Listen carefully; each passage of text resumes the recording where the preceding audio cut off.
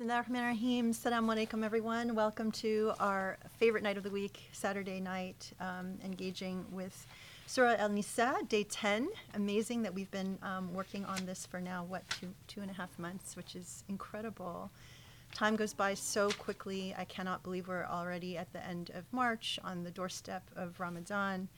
And, even though this was spring break at UCLA, the work doesn't stop here. We had the amazing Dispelling Myths Q&A last Sunday.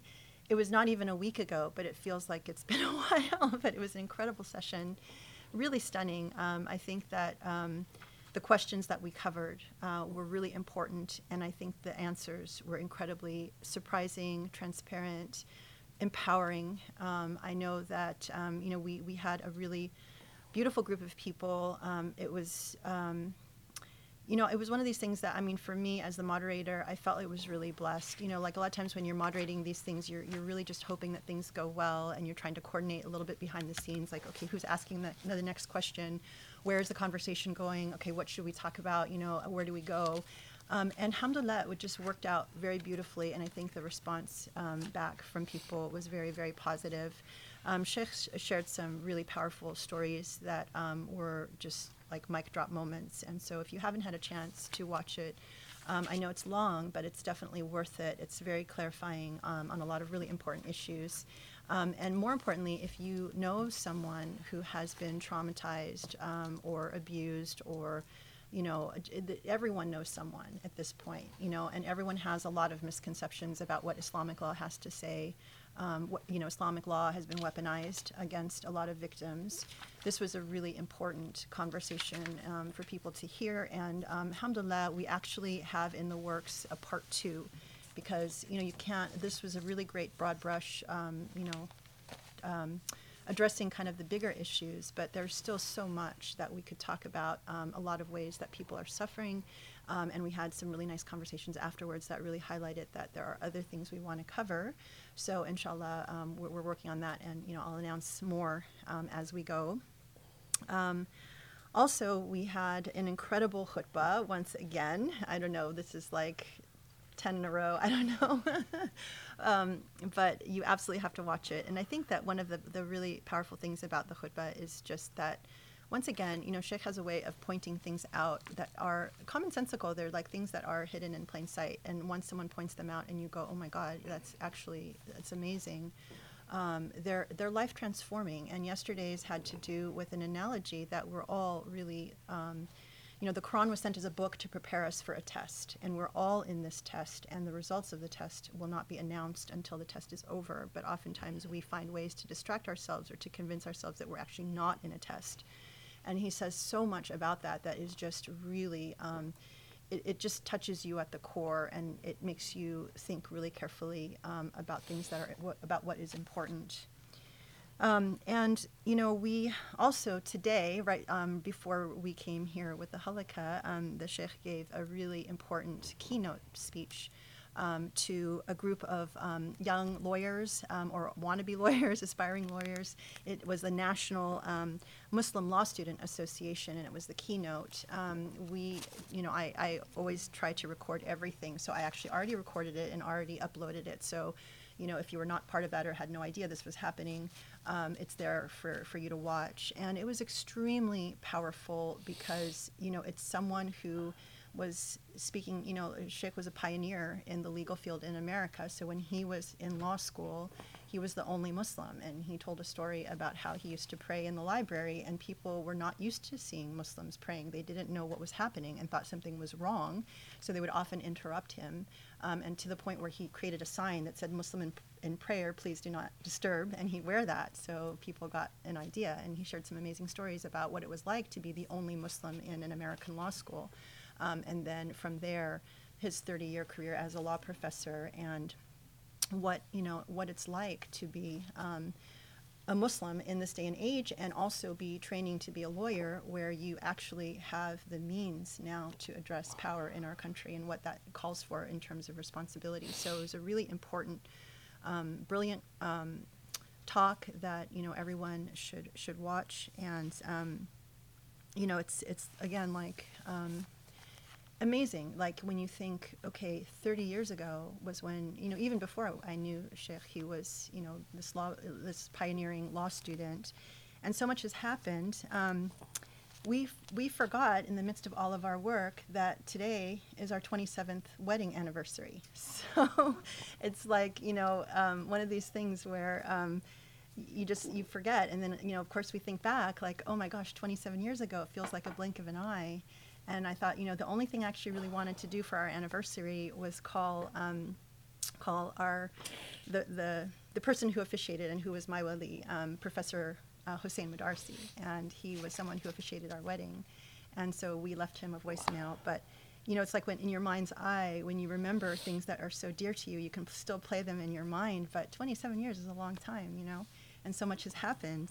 But it's just a reminder that, things happen, life goes by very quickly. And, so alhamdulillah, I feel like we've had a very meaningful journey. And there's nothing else I'd rather be doing, honestly, on our anniversary night than sitting through a halakha. So I've said that I think my birthday also fell on a Saturday this year. And it's like, again, these are for me really special times. Poor Sheikh is working. So anyway, but happy to share our anniversary with all of you. So anyway, there's so much, important work to be done. And I honestly, I think even seeing the reaction, it's an amazing thing to watch people who are just starting on this law journey listen to someone like Sheikh, who is coming at it from a perspective of experience, but also now it's like, okay, I've done all of that stuff where I wanted to be an aspiring lawyer and all of this. But now you bring into it what we're talking about here, which is the Quran and what's really meaningful, how you should be thinking about, your role as a Muslim lawyer. Because at that age, oftentimes you're just thinking about how you get a good job, how do you make money, how do you, become partner, how do you get into a good law school. It's all very, either technical or very material and so you drop in someone to come in and tell you, hey, when you're thinking about being a lawyer, you should think about what's happening with the Uyghurs, with, how you can use your power to help, disempower people, Rohingyas, Palestinians, and it's almost like you're speaking a foreign language. But I hope that, I saw some of the faces. I feel like some of the people really responded to what he was saying. But, it's like if you're a Muslim and a lawyer, okay, is it a label or is it more than that? And I think that was the power of that talk because, there's a lot going on. Obviously, Muslims are in such a bad place, and we need to rise up and claim that our rights and our power in this world. So anyway, it was a really important talk. So even if you're not a lawyer, again, I would really highly recommend it because there's a lot of learning there. So anyway, back to the Quran. Alhamdulillah, I'm so excited for another evening, day 10, and we'll see how many more days we'll spend with Surah Nisa. But every day is just a blessing. Alhamdulillah. Thank you for being with us. بسم الله الرحمن الرحيم سبحان الله الحمد لله رب العالمين اللهم صل وسلم وبارك على محمد وعلى آله وأصحابه ومن تبعهم بإحسان إلى يوم الدين اللهم اشرح لي صدري ويسر لي أمري واحلل عقدة من لساني يفقهوا قولي يا رب العالمين. So inshallah we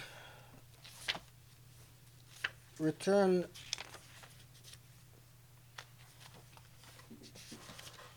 to the open book.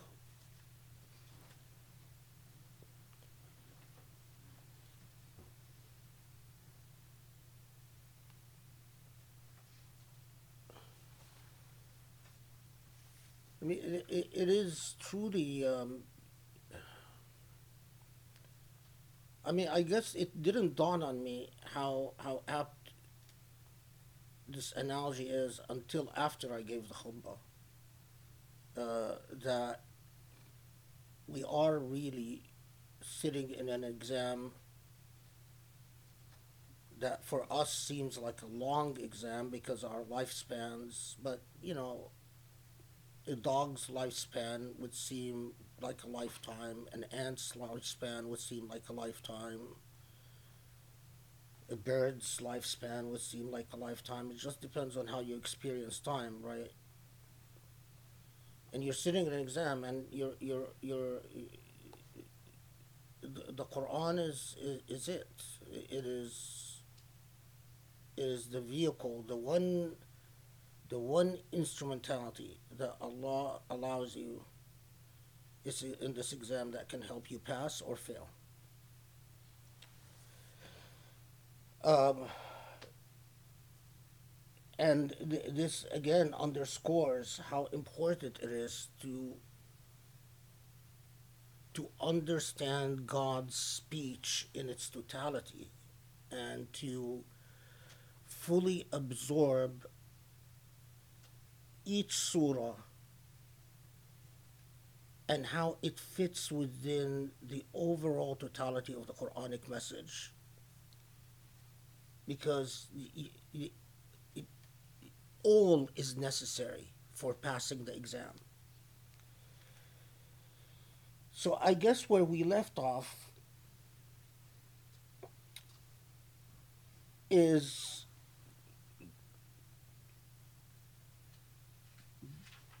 the point at which Surah An-Nisa deals with another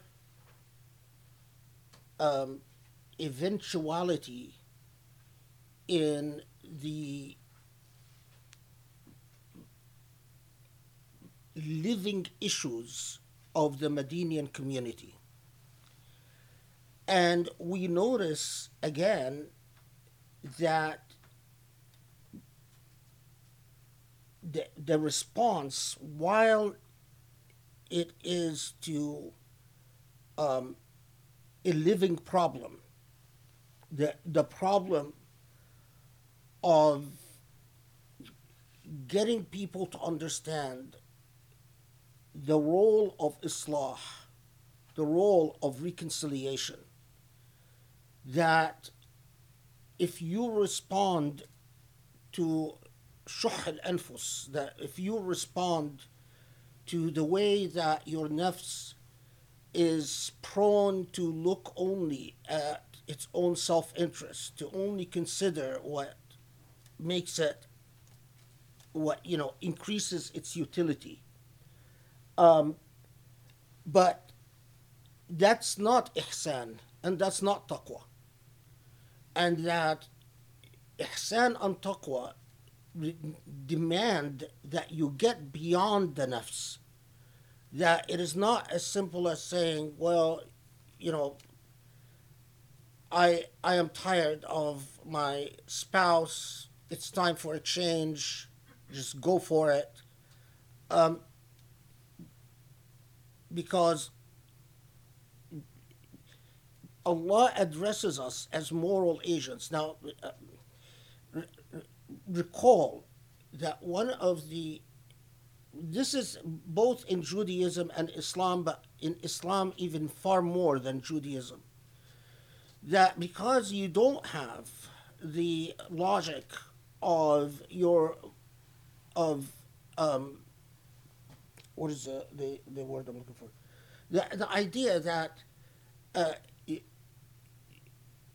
there is a medium or a middle agent that will come and absolve you of responsibility, as exists in Christianity and exists in Romanized Christianity, which became the universal Christianity after the first 4 centuries. So you notice that the Quranic discourse, its power, can only be properly understood when you appreciate that it is speaking morality to people capable of understanding moral agency. Because if Allah is telling us that وَحُضِرَتِ الْأَنفُسُ الشُّحَّ, that watch out for selfishness. Selfishness is a problem. And when Allah tells us, it sort of flags the issue of ihsan and taqwa for us. And Allah flags the issue of adl and the challenge of achieving adl, of aspiring and pursuing justice. unless you have active moral agents who take their moral agency very seriously, this Quranic discourse would become, in legal terms, simple dicta. In dicta, in American law, dicta is sort of things that courts say in an opinion that is not material to the actual judgment. So it's not really binding because it is not really law. Yes, it's uttered by a court, it's said by a court, but a court is free to renegotiate what it said as dicta later on. It can say, I changed my mind. It can say, I didn't really mean what I said. It can say, this was not relevant to the precedent that I decided, so it's not important. But the logic of dicta is very dangerous when it comes to the Quran. Because this is not the way Allah speaks to human beings. But if you forget your moral agency, if you absolve yourself from having to think about justice, about islah, about taqwa, and what they would demand, which is in many ways, when Surah An-Nisa comes, and look at the only specific thing that Surah An-Nisa tells us is inheritance shares. But even the inheritance shares, it is responding to actual problems, leveraging empowerment. But throughout Surah An-Nisa, time and time again, it sort of underscores the moral project, the ethical project itself, that if you want to be closer to Allah, and as we will see, if you want to avoid the follies of those who came before you,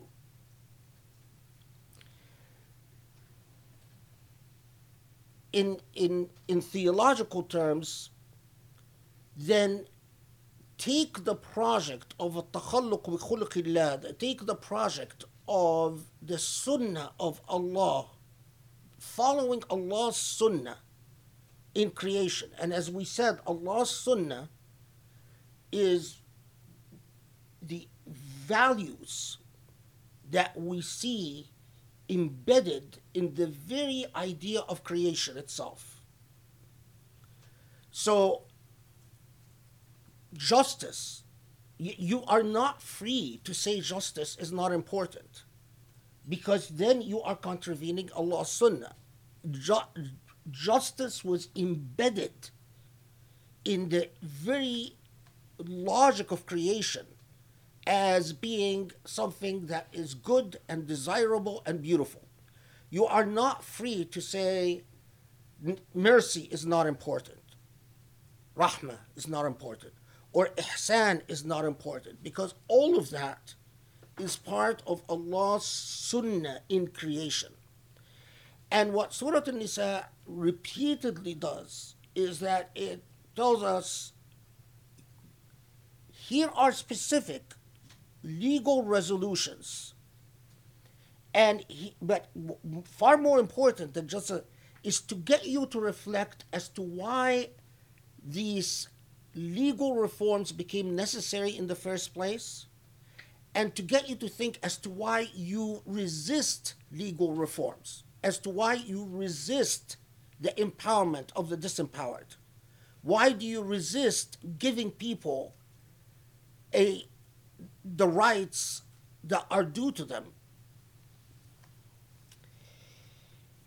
Okay.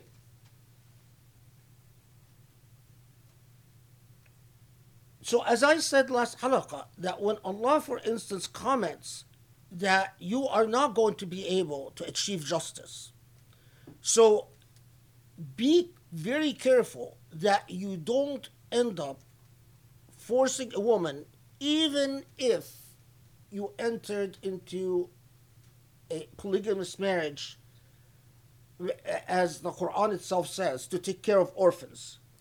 But be very careful that you don't تذروها كالمعلقة, that you don't leave her as a معلقة. Well, anyone pretending to understand what that means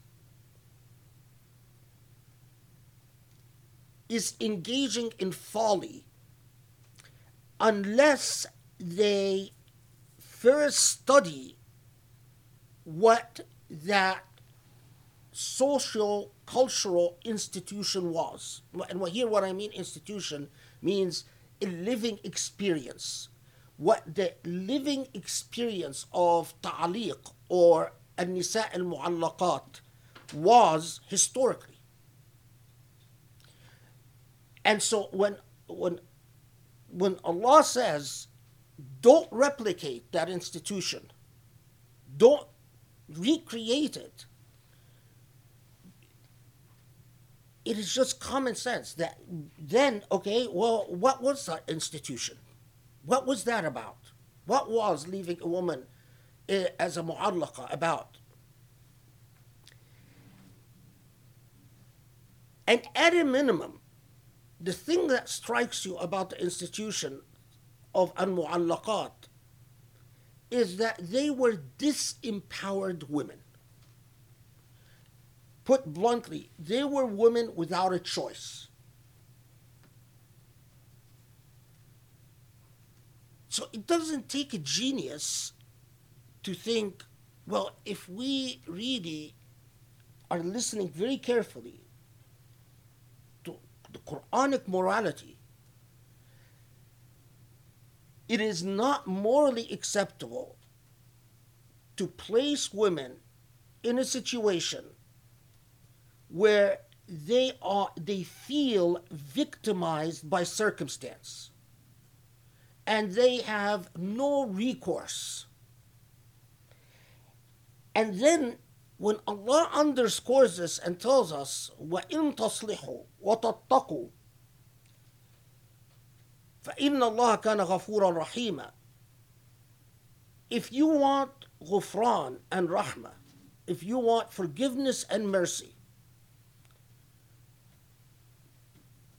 and every word matters, because if you say, I don't care, I'm just going to indulge in whatever, which this is what quite often in polygamous marriages all over the Muslim world, exactly what happens.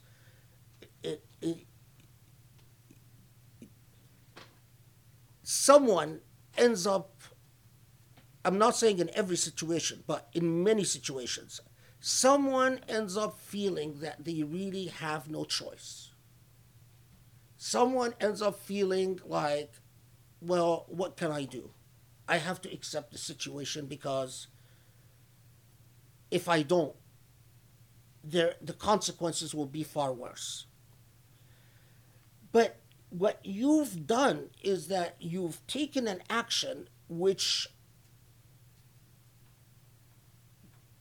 expunges Allah's forgiveness and mercy from your realm.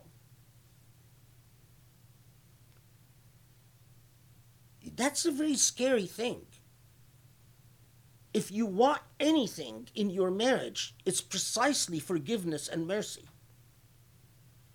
No marriage will survive, will live without forgiveness and mercy. You know, love goes up and down, but that feeling of tarahum, of true compassion between partners is something that bonds you and keeps you, allows you to persevere through all the ups and downs. And no marriage will survive without Allah blessing your hearts with the true blessing of forgiveness. That you're able to forgive yourself because you're human and you're going to end up doing a lot of things that are stupid and silly and worse. in a marriage and the ni'mah of forgiveness.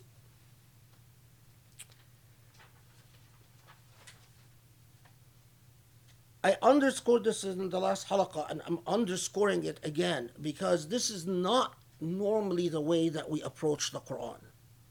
We read وَإِن تَصْلِحُوا وَتَتَّقُوا as if it's dicta. Yeah, okay, just give us the rule.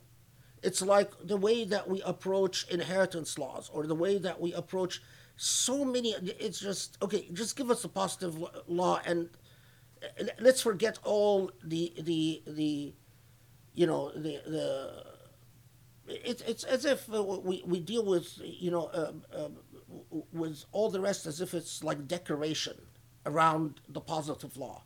Yeah, God is talking about mercy and justice and islah, and again, okay, let's just move on. How amazingly blasphemous to do that. But we do it all the time.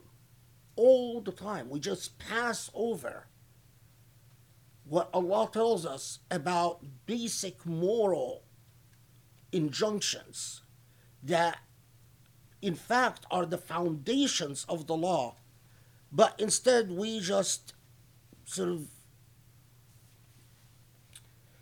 okay.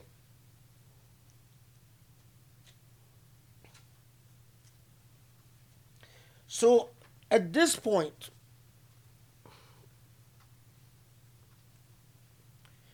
one last thing, because I forgot to say this in last halaqah. So notice that in 130, when Allah reminds us, وَإِنْ يَتَفَرَّقَ يُغْنِ اللَّهُ كُلٌّ مِّن سَعَتِهِ, that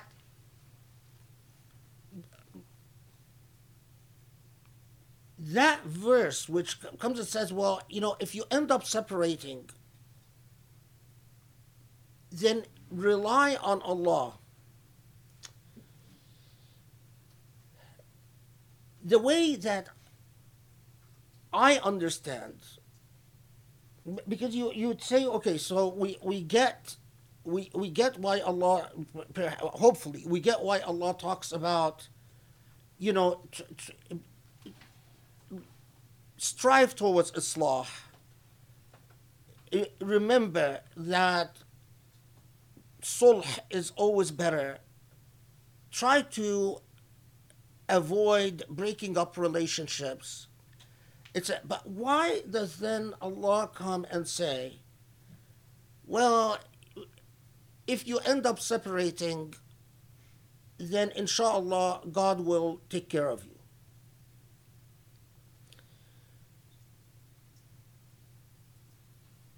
The natural meaning, although again it is not what you find in tafsir, in texts of tafsir, is that we are given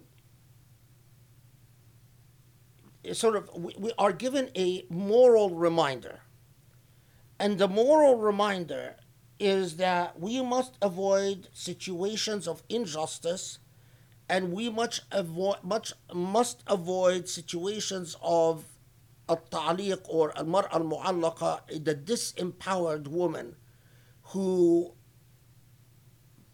has no choice.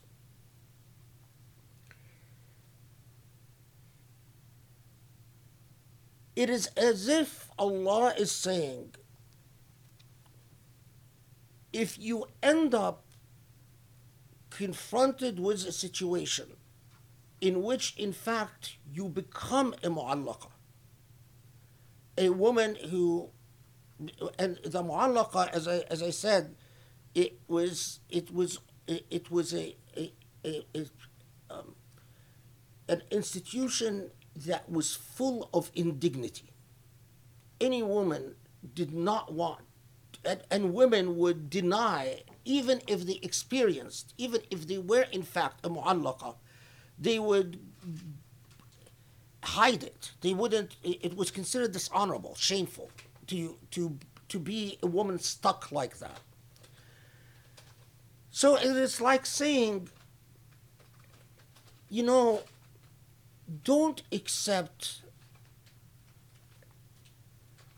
indignity for yourself if you end up in a situation where you cannot escape the, and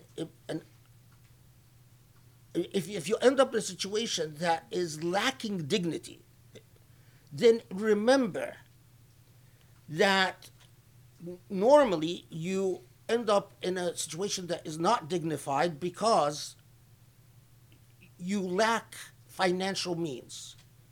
So it's Allah coming in and reminding you and say, don't accept that for yourself.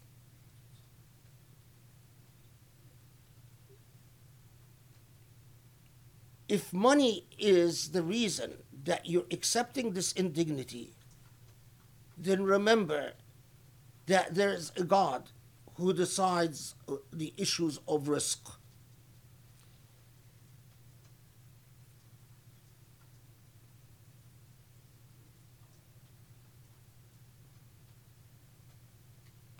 I hope the point got across is that, you know, so because if the excuse is, well, you know, I just have to accept it because but there is to remind you that you shouldn't compromise your dignity and honor for financial reasons. Okay. So then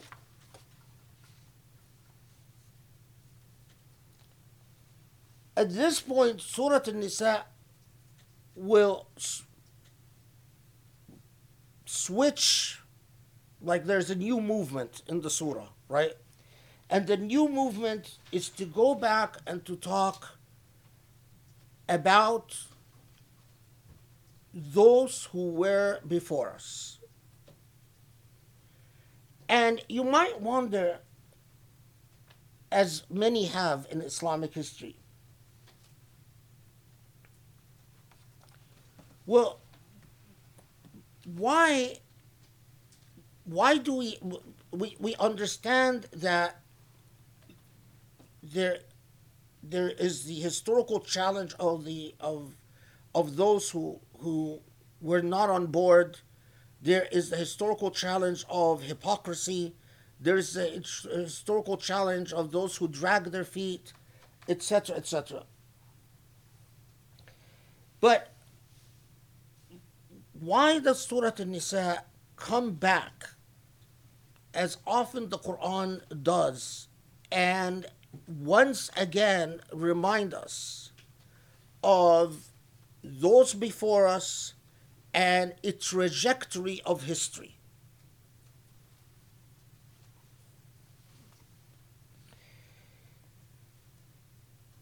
The answer is in 133. إن يشأ يذهبكم أيها الناس ويأتي بآخرين. We will notice that Surah An-Nisa at this point will repeat the form of Ya ayyuhan nas. It starts speaking to humanity at large. And it reminds humanity that in many ways there is nothing new under the sun.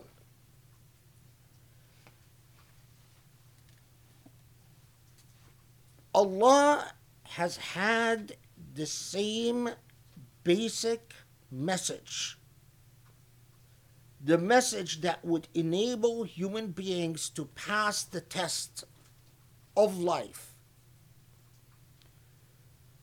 Muhammad ﷺ is a continuation in a link of in a coherent, cohesive link, a message that affirms itself again and again And notice that this historical rootedness for the first centuries of Islam was very liberating for Muslims, because it allowed them to think of wisdom and learning as a human heritage. What empowered Muslims to say, well, let's search for wisdom even if it is found in Persia, or it's found among Greeks, or it's found with this Quranic openness to that morality is morality. Ethical norms are ethical norms. So don't be scared of learning about ethical norms that were revealed through the wisdom of human beings before Islam. But the second element was Surah Al-Baqarah had underscored for us is that Muslims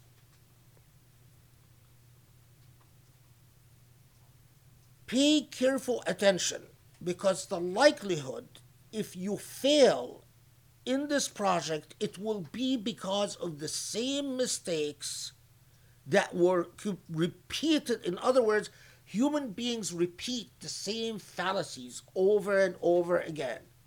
It's like a broken record.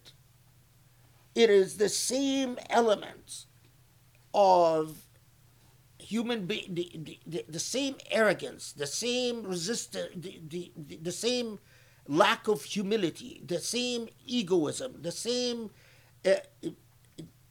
tendency to lose sight of the divine norms, as sunnah ilahiyya, and to become obsessed with the technicalities of law, and to think that God is about just the discharging of these technical laws, and the same dynamics. And the bottom line of it, as Allah has already told us in Surah Al-Baqarah, like Allah has now brought Muslims to replace those before them, as Surah Nisa has underscored, this is not a status competition, and Allah could in turn replace you as well. So, وَلِلَّهِ مَا فِي السَّمَاوَاتِ وَمَا فِي الْأَرْضِ وَلَقَدْ وَصَّيْنَا الَّذِينَ أُوتُوا الْكِتَابَ مِنْ قَبْلِكُمْ وَإِيَّاكُمْ أَنِ اتَّقُوا اللَّهِ. So here the message is, for God are the heavens and earth, and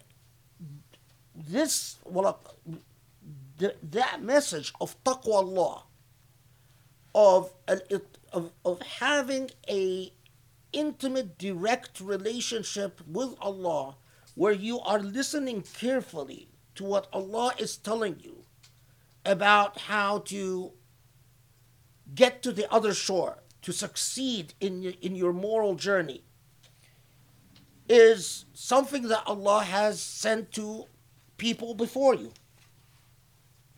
وَإِن تَكْفُرُوا فَإِنَّ لِلَّهِ مَا فِي السَّمَاوَاتِ وَمَا فِي الْأَرْضِ وَكَانَ اللَّهُ غَنِيًّا حَمِيدًا. So, and again, the reminder that if you think that any of this is somehow enriching for Allah or adds anything to Allah, you're absolutely wrong. All of this, the entire journey, all the laws, all the morality is for you, to your benefit. This is a philosophical anchoring of our attitude towards the commandments themselves, as we will see in a second. Okay. And then وَلِلَّهِ مَا فِي السَّمَاوَاتِ وَمَا فِي الْأَرْضِ وَكَفَى بِاللَّهِ وَكِيلًا. And again, underscoring that you exist in Allah's ownership, in what Allah owns. And you will not find a better guide or a better ally to anchor you in the past than Allah. إن يشأ يذهبكم أيها الناس ويأتي بآخرين وكان الله على ذلك قديرا. If Allah wanted to replace humanity, all of it, it would be the simplest thing for Allah subhanahu wa ta'ala. من كان يريد ثواب الدنيا فعند الله ثواب الدنيا والآخرة وكان الله سميعا بصيرا. This is one of these ayat that I say that we often read as dictum. So if what you are thinking of is success on this earth, then you should be mindful of the fact that whether success on this earth or the hereafter, that is Allah's jurisdiction. Because the temptation, as Allah knows, as has happened with people before us, is to do exactly what people often do with religion, is to think, well, religion is about the hereafter, but this dunya is our business. It is to sort of bracket religion in ready-made categories on the margins of life on earth. And this is precisely why then Allah comes and says,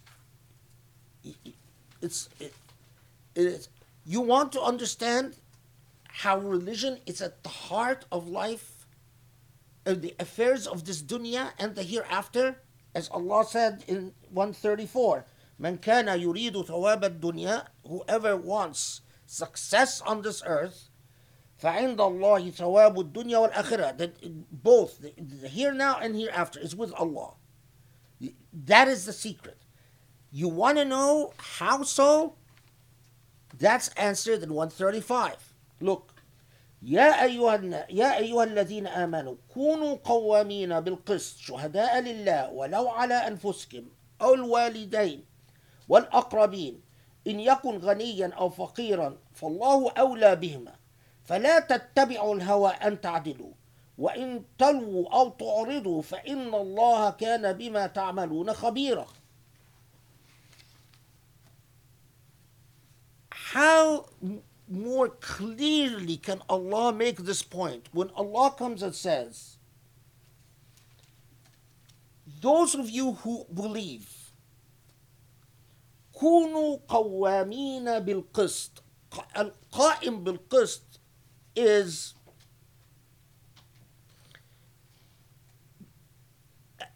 the same word of qiyamah. Qiyamah is to serve something diligently and deliberately. So قوامين بالقسط means you are constantly in the service of qist. You are constantly in the service of justice.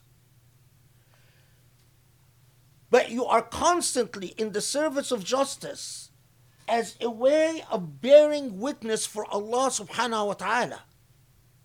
So the justice, bearing witness for Allah through the establishment of justice, is the heart of dunya and akhirah, is at the very core. Even if it is against yourself or your parents or those who are close to you. Now, here, pause. Subhanallah, it's like many years ago when I started when I used the expression the authoritative and authoritarian, and suddenly a lot of Muslims started talking about the authoritative and authoritarian in Islamic tradition as if it was always there. And then later on I started using the term epistemology, and now everyone talks about epistemology as if it's always there. So here's another about epistemology and the like. to bear witness for Allah, to establish justice, even if it is against yourself and your parents or your family, requires a remarkable epistemological move. In our modern age, we call this epistemology objectivity. It is impossible to testify against the self or against your loved ones if you don't at least aspire for objectivity. I don't know if anyone has written the history of objectivity. I mean, it's a constant theme in philosophy, but I like the title, The History of Objectivity. There probably is a book out there, The History of Objectivity already, but because it's a constant theme in philosophy. But the very idea of objectivity is a fairly modern concept. It blows my mind that the Quran, centuries before, I mean, people, for a long time, human beings thought that even when they dealt with mathematical thinking, they didn't think of it in terms of objectivity. And the very idea of science, and it took the whole Enlightenment and the whole Comtean revolution, intellectual revolution of scientific empiricism and science and so on, to say, okay, well, we look at things without intervening, so that, but something that, despite all human pretenses, look at what we've done with genetics and racial categories. When we invented the idea of race, the Caucasian, the Negroid, the whatever, the Mongoloid, all pretenses of objectivity were very quickly betrayed. I mean, if you study the history of racial classifications, human beings have had the hardest time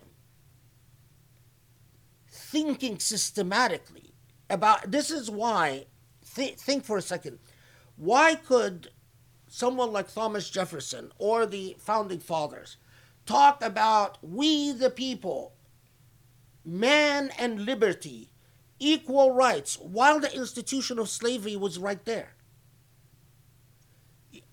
This, because the concept of objectivity itself was not yet born into the modern age. It was still in the process.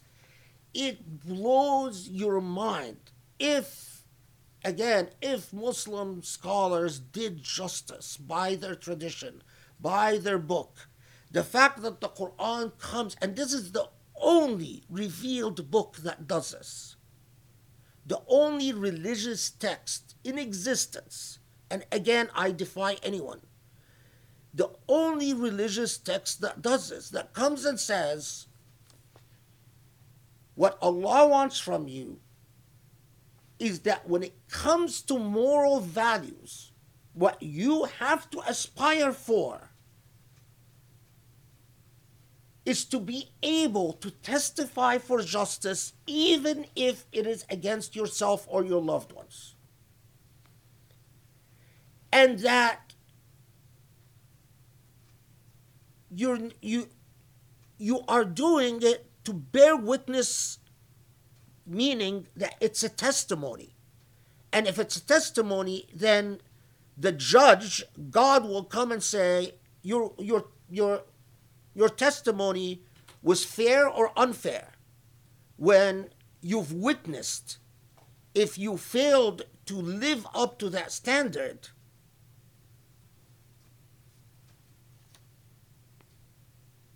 So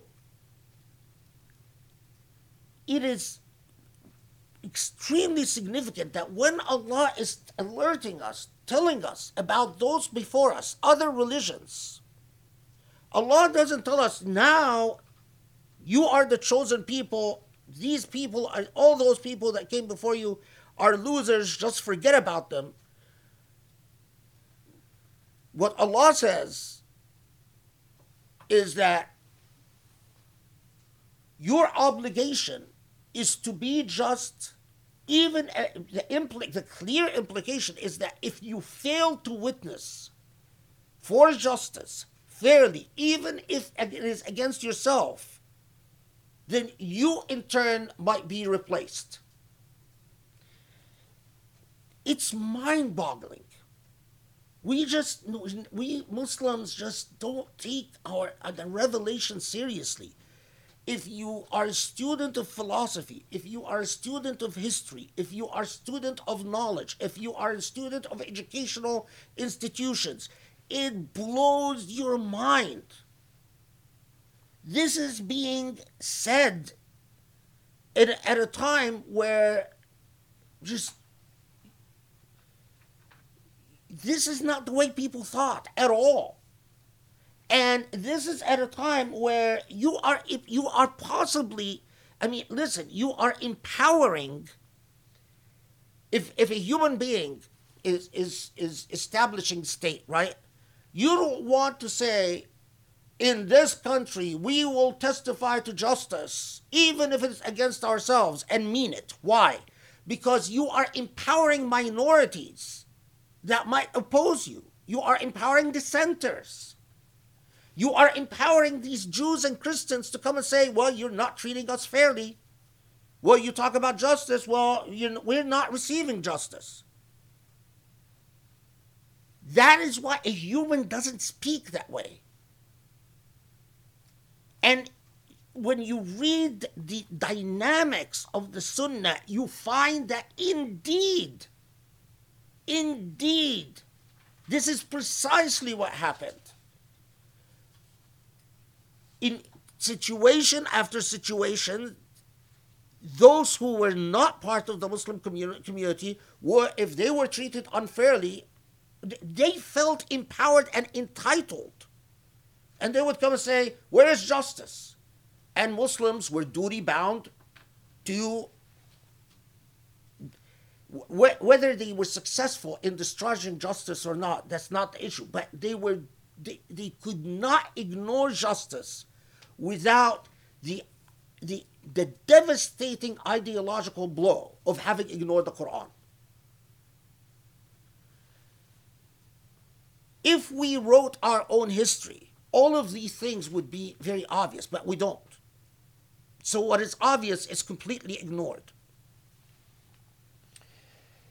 Then notice, إن يكن غنيا أو فقيرا فالله أولى بهما. So now, core to this, Allah knows that most of the injustice that you guys commit is because of class. Because you favor the rich and disfavor the poor.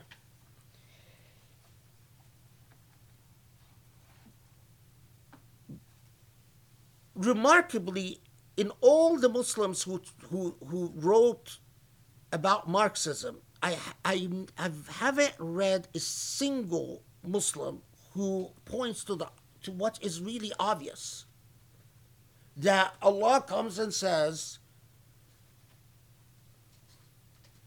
you must aggressively pursue justice, and notice that things go south when there is a differentiation between rich and poor. And if you fail, if you have different standards of justice for the rich and the poor, this is اتباع الهوى. فلا تتبعوا الهوى أن تعدلوا. Now,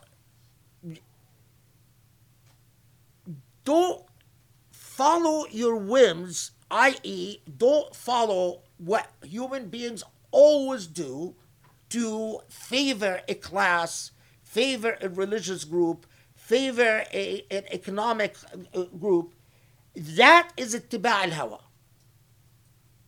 And that, if that is the way you digress from justice, then know that Allah sees all and knows all. There is a riwayah عن Ibn Jarir that a rich man and a poor man argued before the Prophet. They had a dispute, an economic dispute. I don't remember what the economic dispute was about, but that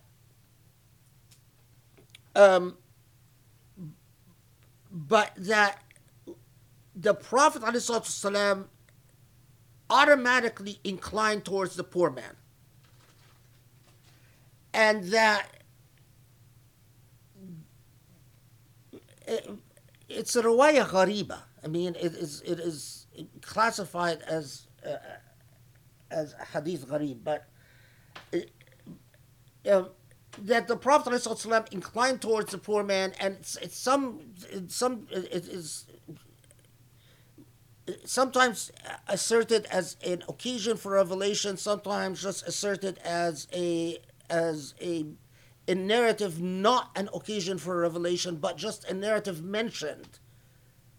I don't think it was an occasion for revelation, and I think the entire riwayah is suspect. I mean, clearly it follows a motif, and a motif that is often used anecdotally to teach justice, is that if you uphold justice, you don't even follow, you are not even prejudiced, even if it is in favor of poor people. So you're diligent in assessing and thinking through justice without emotional biases for rich or for poor. That is the point. But nevertheless, I mean, it is mentioned in, I mean, and a lot of sources to mention it and then say, Allahu Alam, is if it's authentic or not. But anyway, okay.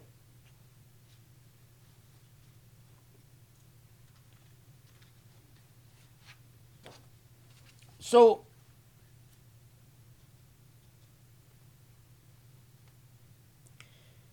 okay.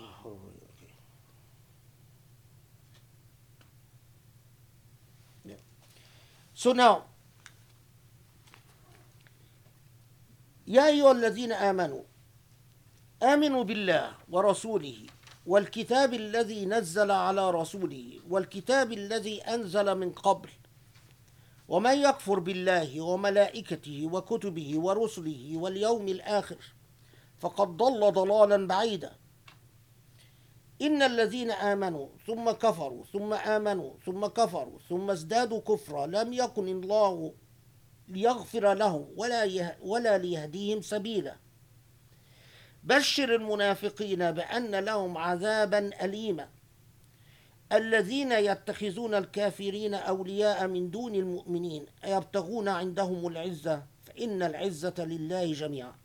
So let's take first 136 and 137. See, Muhammad Asad, in the interest of time.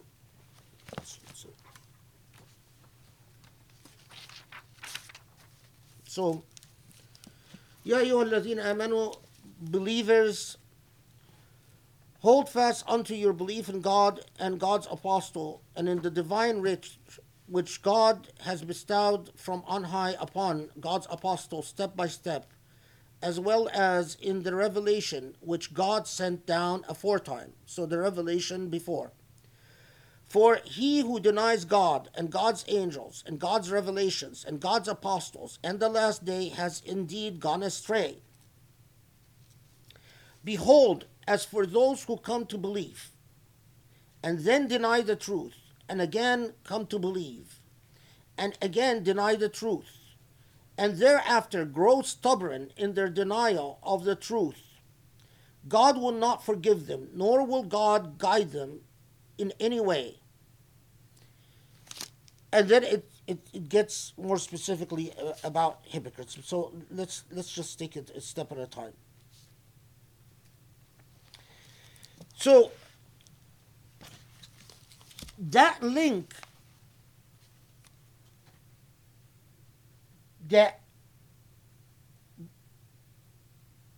it is like an integral whole package testifying for God, pursuing justice, vigilance in justice, which, if you want to summarize all the laws that Surah Nisa has spoken about to this point, is like saying towards justice. It is not a fulfillment of justice, but it is towards justice. It is a move towards justice. So Allah said, but it's as if Allah is saying, okay, well, indeed Allah is saying that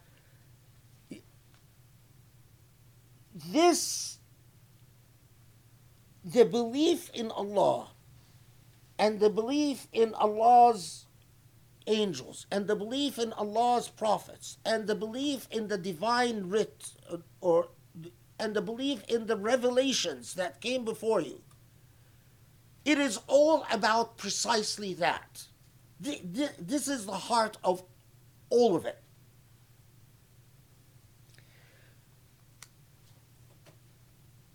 So, إن الذين آمنوا ثم كفروا ثم آمنوا ثم كفروا ثم ازدادوا كفرا.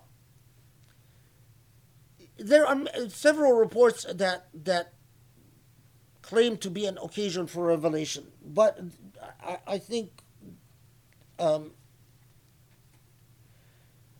well, I'll get to it soon. So here we will notice that the Quran is going to talk about a category of people who, because of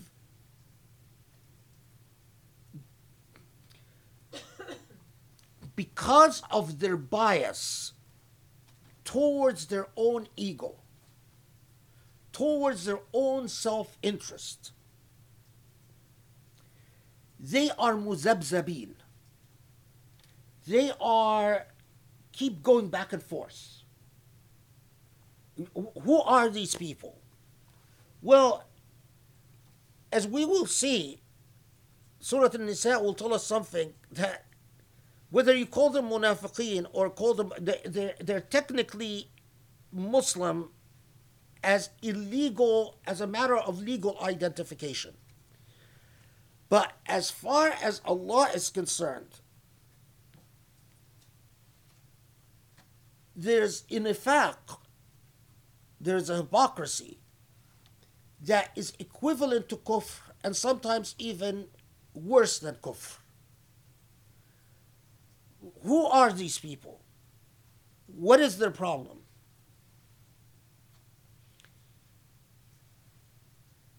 There is something in them, there's enough in them still that tells them you should believe.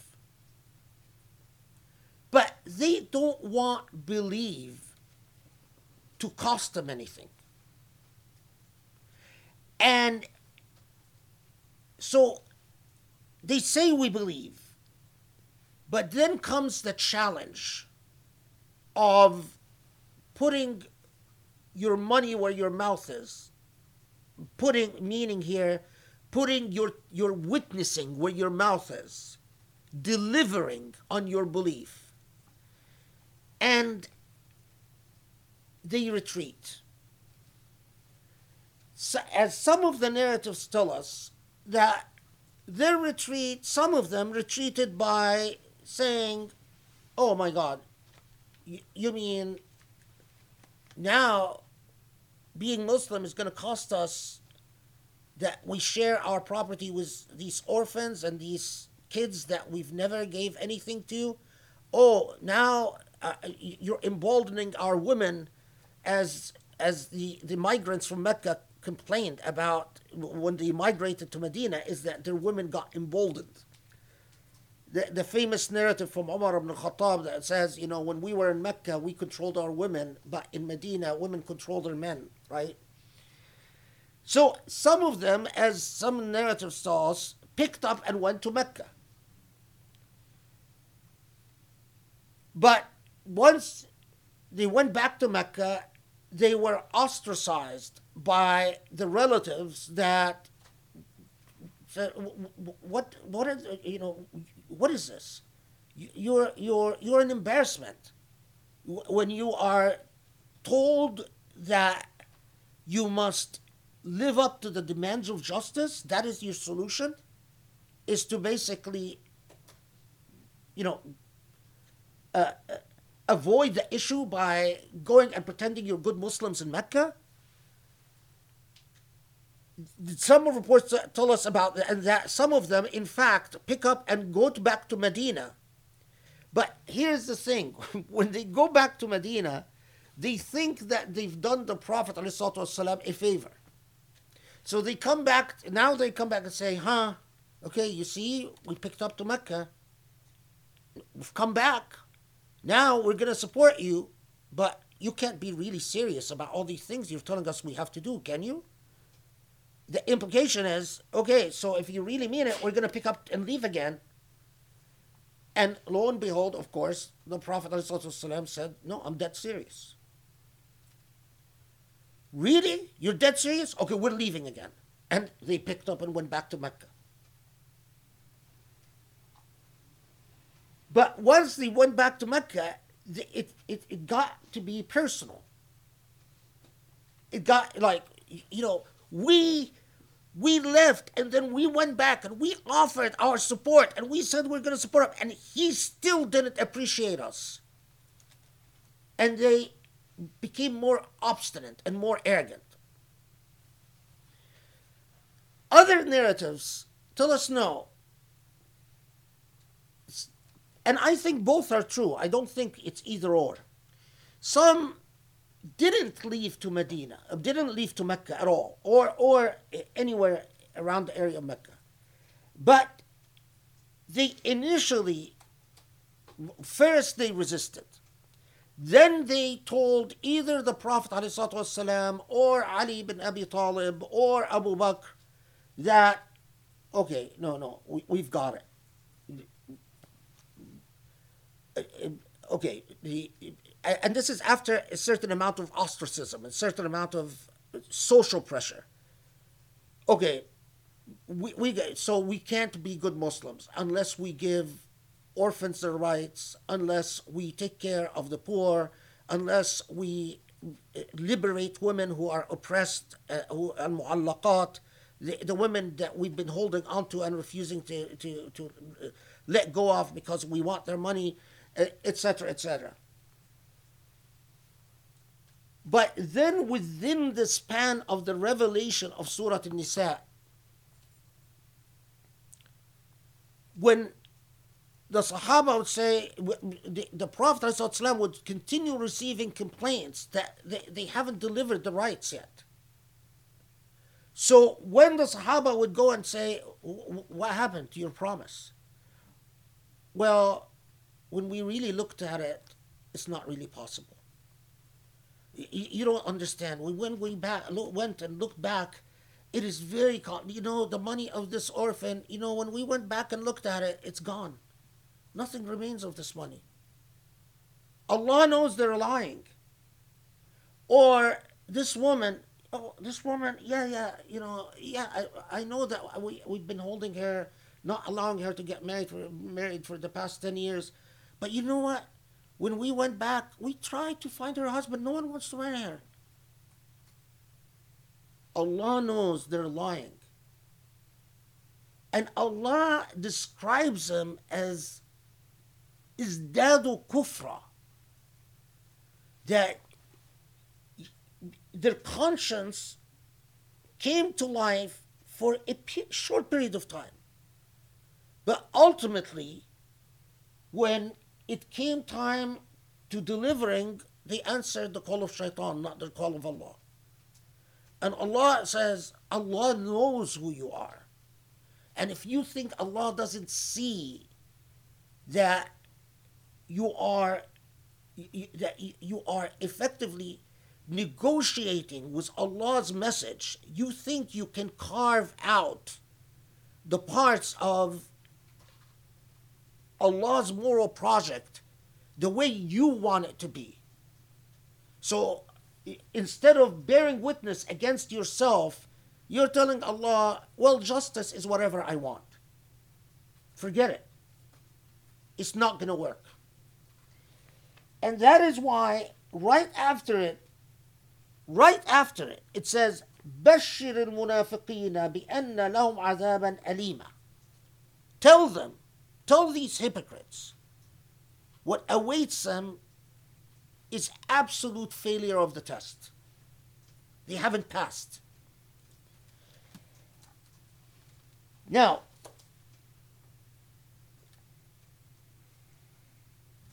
and we'll come back to this group because Surah Nisa has one other thing to say about this group in a second. Now, remember, I told you last halaqah that these people, the resistance group, many of them didn't want to go to Abdullah ibn Ubay because Abdullah ibn Ubay was, even his son knew him as the hypocrite. And even his son was embarrassed by his father. But as I told you last halaqah, where they would go for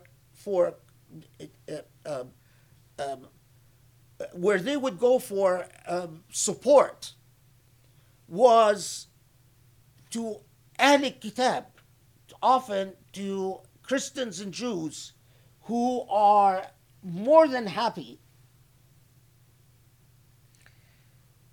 In part, there's a group of them, because not all of them. Some of them, as I said, went back altogether to Mecca and told the Prophet, "Oh, we're Muslim, but we don't agree with all this, reform. So we're just going back."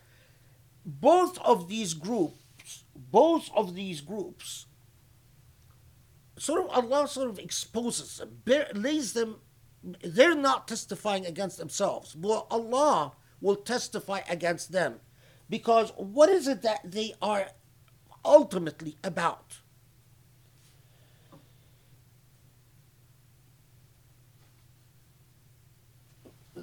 This is 139. So I want to see it like how Muhammad Asad translates it. It says, "As for those who take deniers of truth for their allies in preference to believers, do they hope to be honored by them? Behold, all honor belongs to God alone." The reason I went to the translation is al-izzah. Muhammad Asad is correct, and I suspect he's read the same reports since he picked the word honor. But أَيَبْتُغُونَ عِنْدَهُمُ الْعِزَّةِ فَإِنَّ الْعِزَّةَ لِلَّهِ جَمِيعًا. That what Izzah here is your ego. But Al-Izzah, when Izzah is with Allah, it is not egoism, it is dignity and honor. When it is without Allah, then it is arrogance and egoism. That's the nature of. So when Allah Aziz, it's the same word, right? If you say Azizu Misr, here then the connotation becomes negative, because Izzah is that it is being embedded in the divine. It's what tempers pride to become dignity instead of arrogance. Now, so Allah is exposing them, testifying to them against themselves by telling them, what you are about, what you are ultimately doing, is that you are about your own pride.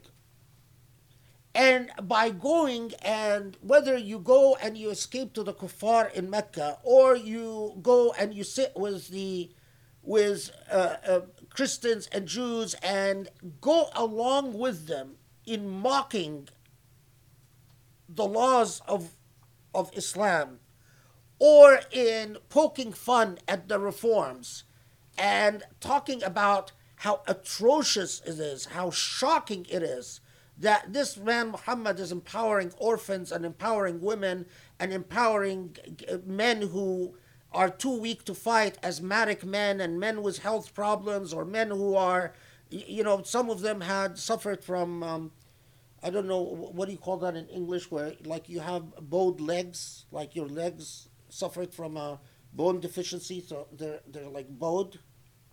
Well, these men, this is at a time when there was obviously no treatment for the, and men like that were considered non-fighting. Like these men were, the most they would do in warfare is carry water, but they were always denied inheritance shares because the fact that they had that physical defect, leave alone if God forbid, you're actually blind, or you suffered from a disease that made you crippled, or if an arm didn't develop, or something like that. But even the what seemed to, that type of illness of these bowed legs, from what we read in the tradition, there seem to be quite a few of these people around who would be, and it was a scandal. Like, how could we allow these people to inherit when they perform no useful function at war other than carrying water? For them, for us, it's like, oh, really, what's the big deal? But no, for them, it was scandalous. It was embarrassing to endow people like that with property. So Allah comes and says,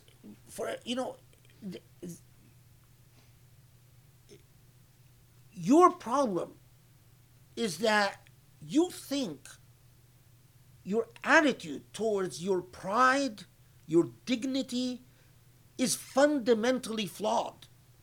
You think you can find honor in a paradigm other than this moral paradigm that Allah, well, you want to understand real honor? Real honor is what Allah teaches you. Real honor is justice. Real honor is to testify against yourself when you are unjust, is to admit your wrongs. Real honor is to testify against your parents if need be.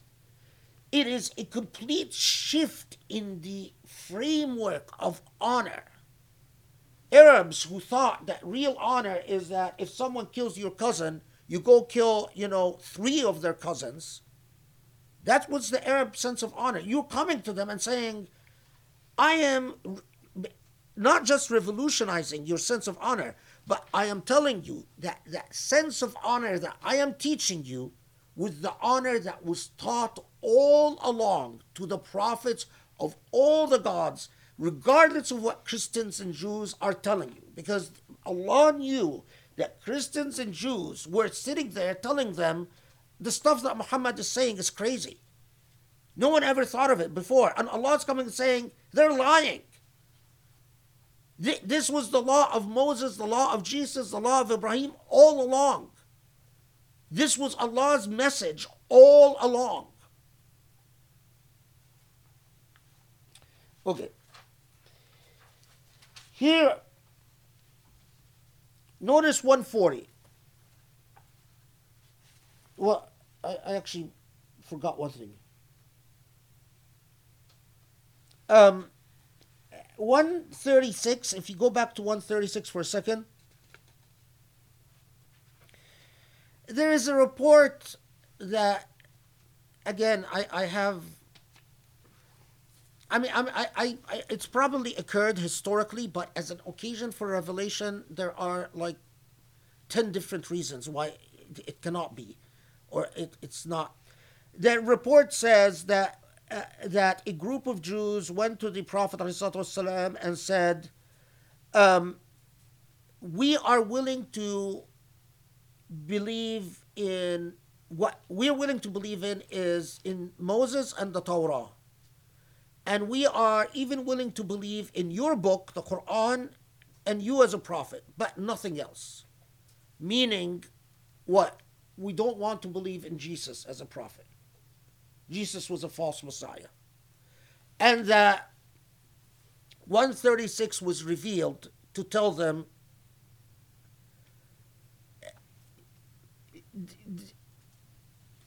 I'm not at all, it wouldn't be at all surprised if that was one of the many proposals that the Prophet ﷺ received, especially that the Karaite Jews, especially that there were a lot of proposals that from Jewish tribes that were insincere. We're like, well, we're gonna acknowledge you as sort of a you are de facto truth, but not de jure. Sort of like you're a truth in fact, but not a truth in truth. Which is, I mean, but as an occasion for revelation, you need more evidence that clearly associates the revelation with a narrative, not just finds parallels that sort of does this process of matching that we often see in these types of claims. Anyway, just for the sake of completion, I thought I should mention it. Okay. Now, 140, notice. أن إذا سمعتم آيات الله يكفر بها ويستهزأ بها فلا تقعدوا معهم حتى يخوضوا في حديث غيره إنكم إذا مثلهم إن الله جامع المنافقين والكافرين في جهنم جميعا. Remember, I told you that the Quran comes and says, often the hypocrites and the kuffar, who's worse? It's not clear. And they're often, so, and you notice here that at the end of 140, first let me read the translation. And indeed, God has enjoined upon you in the divine writ that whenever you hear people deny the truth of God's messages and mock them, you shall avoid their company until they begin to talk of other things, or else verily you will become like them. Behold, together with those who deny the truth, God will gather in hell the hypocrites, who but wait to see what betides you. And then it goes on. If it's not clear from Muhammad Asad's translation that Allah said that Allah will gather the hypocrites and the kuffar together in Jahannam. Sort of like there are each other's company in hellfire. Here I should mention, someone that the work, I only recently discovered the work of Hassan Farhan al-Malki. But once I read, and this was just a few months ago, a couple of months ago at most, but once I read what he said about this ayah, I can't get it out of my mind. But it is again, I often feel like Hassan Farhan al-Malki in many ways sort of was a twin, someone I've never met, and to my shame didn't even know about. But that one, the many reports that we have and again, if you want to get into the Hassan Farhan Malki does a really good job of putting these reports together. The many reports that we have that those dissenters of various degrees and levels, because some of them were truly muzabzabin, truly would rise to the level of munafiqun. Others were at risk of becoming hypocrites, but it's clear that there's still hope for them. But as I said, that they would go and they wanted validation.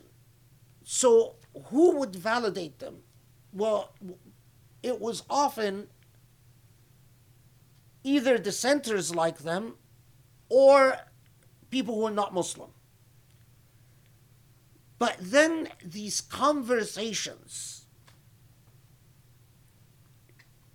that would start out as, can you believe this is what we're asked to do, quickly deteriorated into making fun not just of the Prophet ﷺ, but of the Quranic revelation.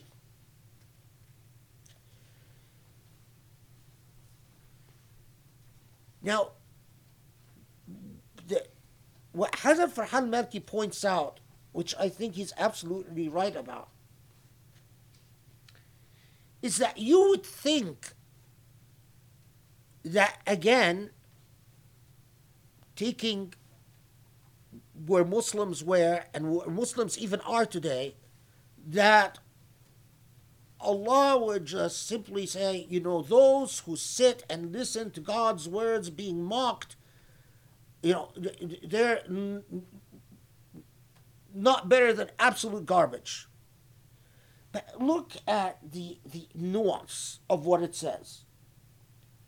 That if you are there and you hear God's words being mocked, God doesn't prohibit them from socializing. God says, if you don't want to be hypocrites and you don't want to be kuffar, don't sit with them until they change the subject. Because if you indulge in this type of talk, then you are like them. This discernment is becoming of a text that tells you, bear witness to justice or bear witness to Allah in pursuit of justice, even if it is against yourself.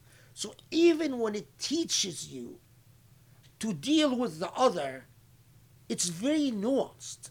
And right in the heart of battle days of Mecca, if you are sitting with them and they start making fun, that's a red line. Allah doesn't condemn them for sitting with them. And this is one of the things that, I wasn't, it's always, I have to say that I myself, just from my upbringing, I was resistant to it. My own biases, my own asabiyya, the way I was raised, resisted the idea of course, if someone is making fun of God's words, and what you do is that you beat them up, if not kill them. But the idea that justice is far more discerning than that, and far more nuanced, and that, because my issue was this revelation. I mean, I hate to put it this way because it's not polite, but was that, how could God tell them, don't sit with them until they change the subject? Why didn't God tell them, go and just, beat them up? This is how we're accustomed, like as modern Muslims. This is, some of you know that when I was a teenager, we used to find Americanized kids, and we would go try to create what is the word I'm looking for? Would try to trap them, and the kids who went to the clubs of the rich people, that everything was American, and we knew that they danced disco and listened to Western music and wore jeans and stuff like that. We would try to create traps for them and beat them up, you know, and it took a lot of maturity to listen to the Quran. Because say you don't have a right to beat them up, just because they're this Quranic Islam is mind-boggling. The morality of Quranic Islam is mind-boggling. Yeah, that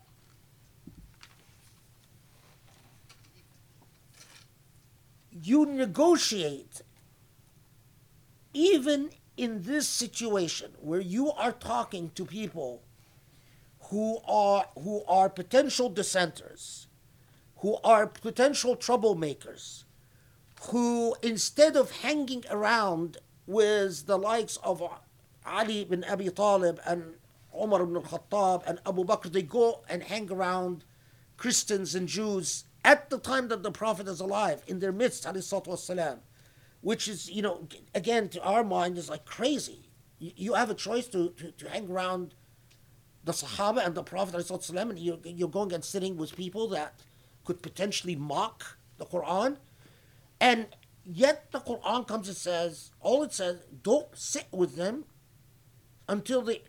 because if you do indulge, cross that red line, then munafiqeen and kuffar, it doesn't really make a difference. Both of you are heading in the same remarkable discernment and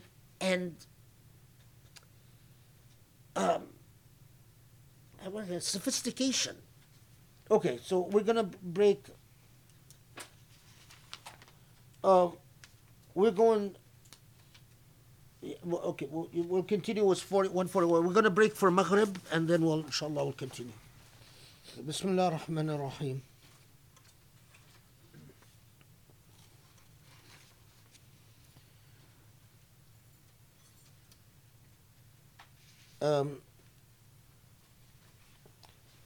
Sharif showed me this book. It's called Objectivity. We're just talking about history. Of course, objectivity is a very common theme in philosophy, but this is an actual study written about objectivity. But I just immediately noticed, just flipping through it, not surprisingly, under the chapter under structural objectivity, what even God could not say. And I can predict what type of argument he's going to make under what even a God could not say, which is usually the typical, history is always written from a very Western-centric perspective, and so anything beyond what the West experienced is never integrated in any way. And the usual argument about Newton and that the concept of objectivity was basically only born after human beings overcame religion, and the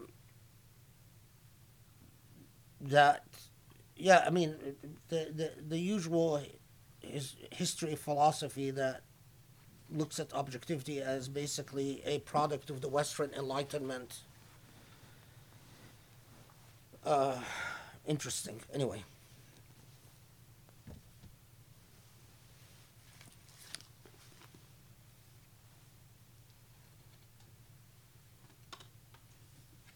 What time is it?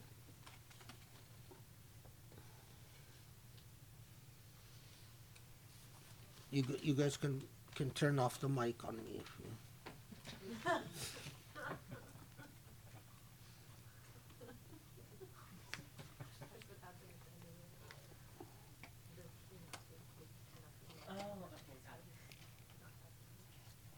Um, yeah, okay. So, الذين يتربصون بكم فإن كان لكم فتح من الله قالوا ألم نكن معكم وإن كان للكافرين نصيب قالوا ألم نستحوذ عليكم ونمنعكم من المؤمنين فالله يحكم بينكم يوم القيامة ولا يجعل الله للكافرين على المؤمنين سبيلا إن المنافقين يخادعون الله وهو خادعهم وإذا قاموا إلى الصلاة قاموا كسالى يراءون الناس ولا يذكرون الله إلا قليلا مذبذبين بين ذلك لا إلى هؤلاء ولا إلى هؤلاء ومن يضلل الله فلن تجد له سبيلا يا أيها الذين آمنوا لا تتخذوا الكافرين أولياء من دون المؤمنين أتريدون أن تجعلوا لله عليكم سلطانا مبينا إن المنافقين في الدرك الأسفل من النار ولن تجد لهم نصيرا. So 141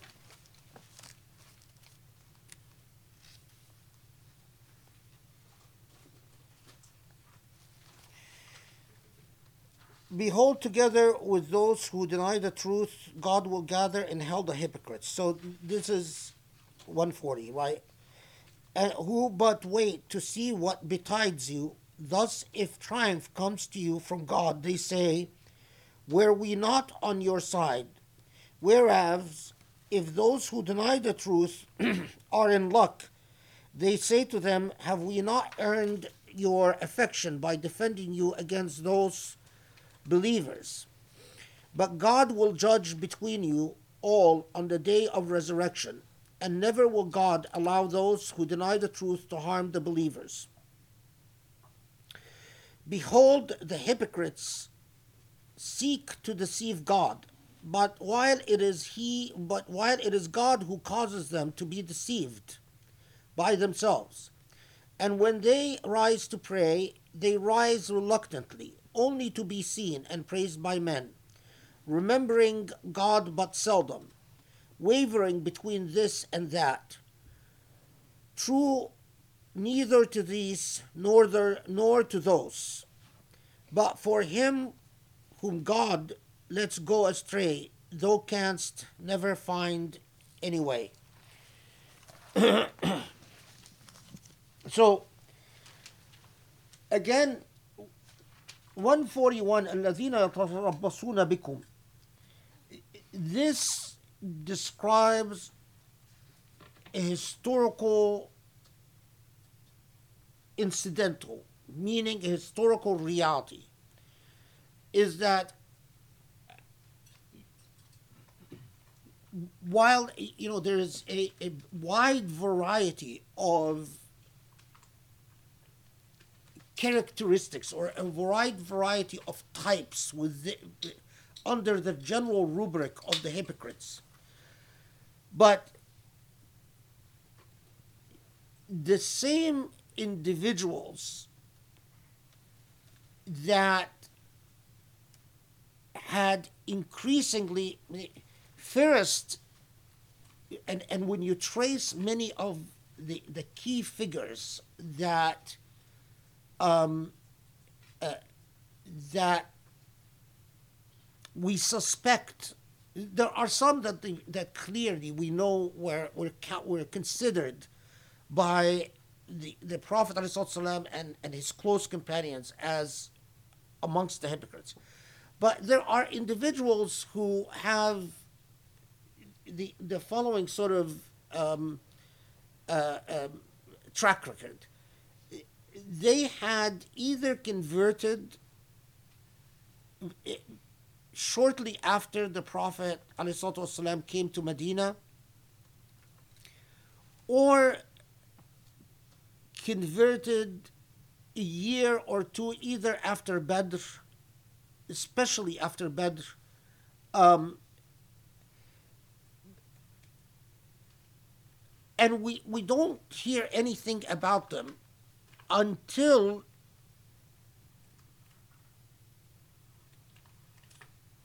the Surah Al-Anfal and Surah Al-Nisa. So they tended to be the same figures that had a problem with the changing, the Islamic change in the law of spoils of war. So they were unhappy with the way that the spoils of war would go to the treasury and then would be. But things got exasperated further with the laws of inheritance, laws of marriage, and the increasing demands that you have to put your money where your beliefs are. And so in the same way that these folks would seek validation with the parties most likely to validate their protests, what is, and here, I mean, the reason I'm hedging a little bit is that we have narratives about key individuals, but this description must have applied to far more than the 2 or 3 people that we have narratives about. And again, this is something, inshallah, for the Surah. If we ever do that project, then we can talk about, get to know who these people are in detail and all of that. But anyway, that they would, the way they do you know the type of person who thinks they're so smart, but they have sort of like they're driven by a compulsion to win favor with non-Muslims. So in many ways it's two-faced behavior, right? If things go well for Muslims, mostly in battle, then they're there for the celebration. They're there congratulating and shaking hands and saying Allahu Akbar and Alhamdulillah. But if there is sorrow because things didn't go well, they're not there consoling other Muslims. You would find them rushing to non-Muslims, sort of laying their stakes in case Muslims are on their way out.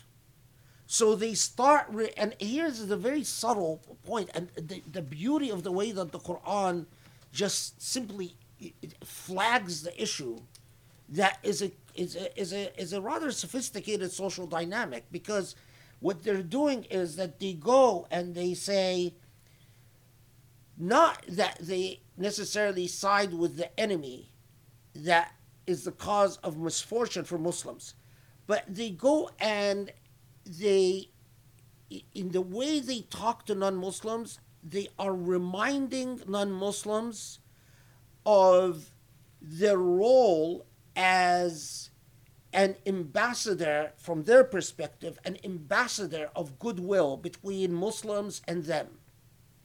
So they tell they're not talking to the Jews and Christians who are responsible for a defeat or things going wrong in battle, but they're talking to Jews and Christians who do not celebrate Muslim victories and who celebrate Muslim defeats. And instead of being hand in hand with Muslims in their misfortunes, what they're worried about is how the future is going to look for them. So what they go and do is that they rush in case now Muslims are on their way out. So they start reminding Jewish parties, mostly all the reports actually have to do with Jewish parties. If there was, if it was done with Christians, I don't know. It's possible. Anyway, is that they would tell them, uh, just remember all the ways that we facilitate or we play a positive role for you in being officially Muslim, but constantly in communications with you. It's a, if you, again, the Quran teaches through metaphors and anecdotes. If you look at this anecdotally, you can think of plenty of people who are slimy and sleazy like that. It's you know, sadly, there is a, I mean, I'll just talk about the culture that I know all too well. There are a type of people from my culture, from Egyptian culture, Arab culture, who, and this I remember this for, it's just during the invasion of Iraq, or they might be in Islamic spaces, speak, give the impression that they're with you about imperialism and the evils of imperialism and colonialism and so on. And then when I encounter them in events involving Western dignitaries, so in an event involving a meeting with members of Congress, or involving the State Department, or involving the FBI, or involving the White House, or congressmen, or etc., and they are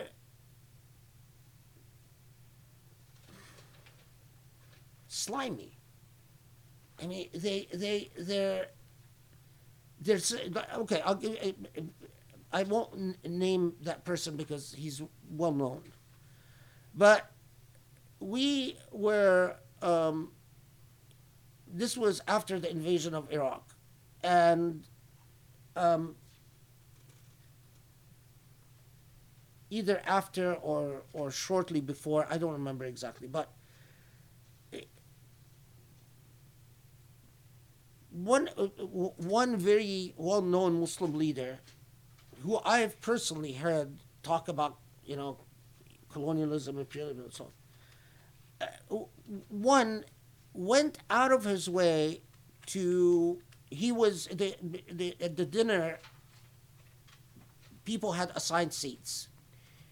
He went out of his way to switch his seat so he can be at the table where Paul Wolfowitz was, who was a hawkish, one of the hawkish advisors to the Bush administration, to sit at his table. And it was clear that the reason he wanted to sit at his table was to sort of drop in all the reasons of how he can be very helpful in the post-Iraq invasion period. All the ways that he can advise the U.S. government, that he can be. And in that context, I remember that, what's his name, was saying something. It's got Paul Wolfowitz. I think his name was Paul Wolfowitz. I might be misremembering the name, but Rumsfeld was there, and a few others of. And they started talking about the Iraqi legal system and how they want to. So this must have been shortly before the invasion, because they were talking at that point about how they want to abolish, to basically cancel the Iraqi army, and they wanted to do the same with the Iraqi legal system. And so a couple of us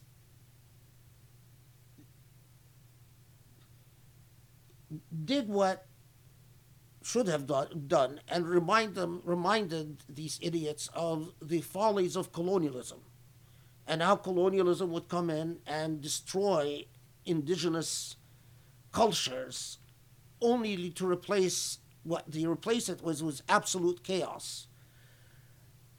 And this guy just basically made jokes and just ingratiated himself to these are the it's not that they are it's not that you can point the finger to them and say you're clear enemies, but they're slimy. They lack principle. They're neither here nor there. They're always straddling the fence, seeing where what is most advantageous for them personally, because their ultimate investment is in themselves. Another thing that is notable here is notice with these people, and although it is clear that the Prophet ﷺ knew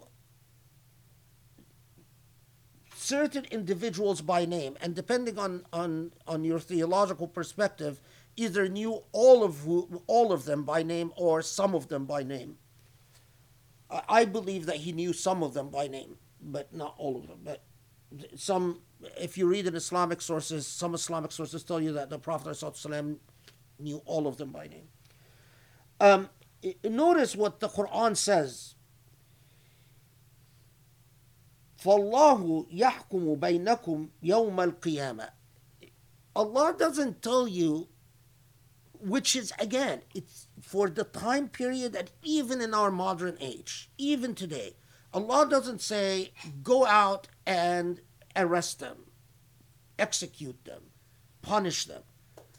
All Allah says is, Allah will judge. Allah knows that when you confront these people, they say, what are you talking about? We are with you. It's just, we weren't around after this incident or that incident because we were so sad that all these people were martyred. It breaks our heart. We're too depressed to be with you. Oh, yeah, but you went and met with XY. Yeah, because, we were talking about... So, the endless argumentation of the slimy. The slimy are capable of always arguing with you. And all Allah says is Allah will judge between you in the hereafter. Which, again, in terms of the morality of tolerance,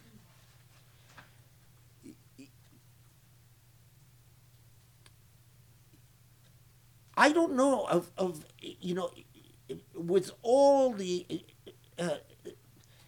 history of tolerance itself, I am not aware of a historical, even in the sort of what is considered by the West, the epitome of the history of tolerance, sort of 18th, 19th century liberal thought. It never gets to this level, where you are talking about potential enemies of the state, and all you say is God is going to judge between you, rather than empower you to persecute them. And this point that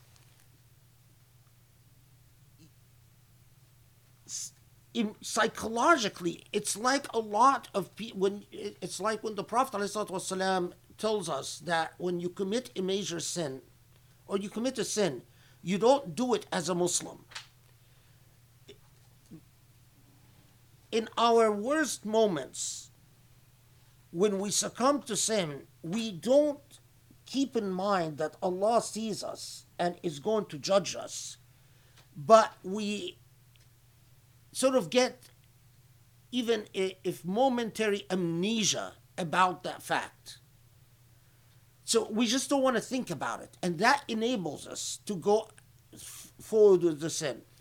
Well, these people, they can argue with Muslims and sort of argue so that you can't, as they did, because when they were confronted, they would say, "Oh, I was too overcome by grief to be with you when this incident happened or that incident happened.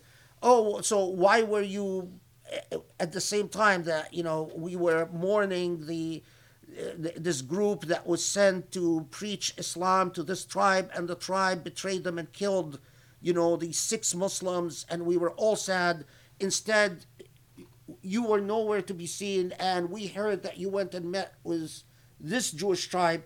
Oh yeah, no, it is because we just needed to wrap up some business." And so these were actually what would happen.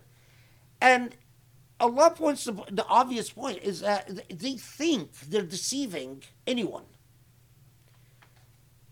But Allah reminds them that, like all immorality, like all failure of sincerity, the first victim of this lack of sincerity is you. You're not deceiving anyone but yourself. Because ultimately, no one is going to bear the consequences of your zabzaba, the fact that you facilitate back and forth, other than yourself. And so they don't deceive anyone but themselves. And that's what. And no. So further, وَإِذَا قَامُوا إِلَى الصَّلَاةِ قَامُوا كُسَالَى يُرَاءُونَ النَّاسِ. So prayer for them is a pain. It is, which tells us, as in fact we know from narratives, is that they, and we're not talking about praying at home, we're talking about praying jama'ah. Only Allah knows whether they prayed at home. But they knew that this is what the Muslim community did, is that they would get together for the 5 prayers. And they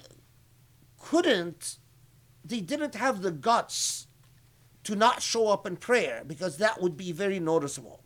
The size of the Muslim community at the time would make it very noticeable. But they did what, again, you see quite often. They show up after prayer had started. They show up in the last rak'ah.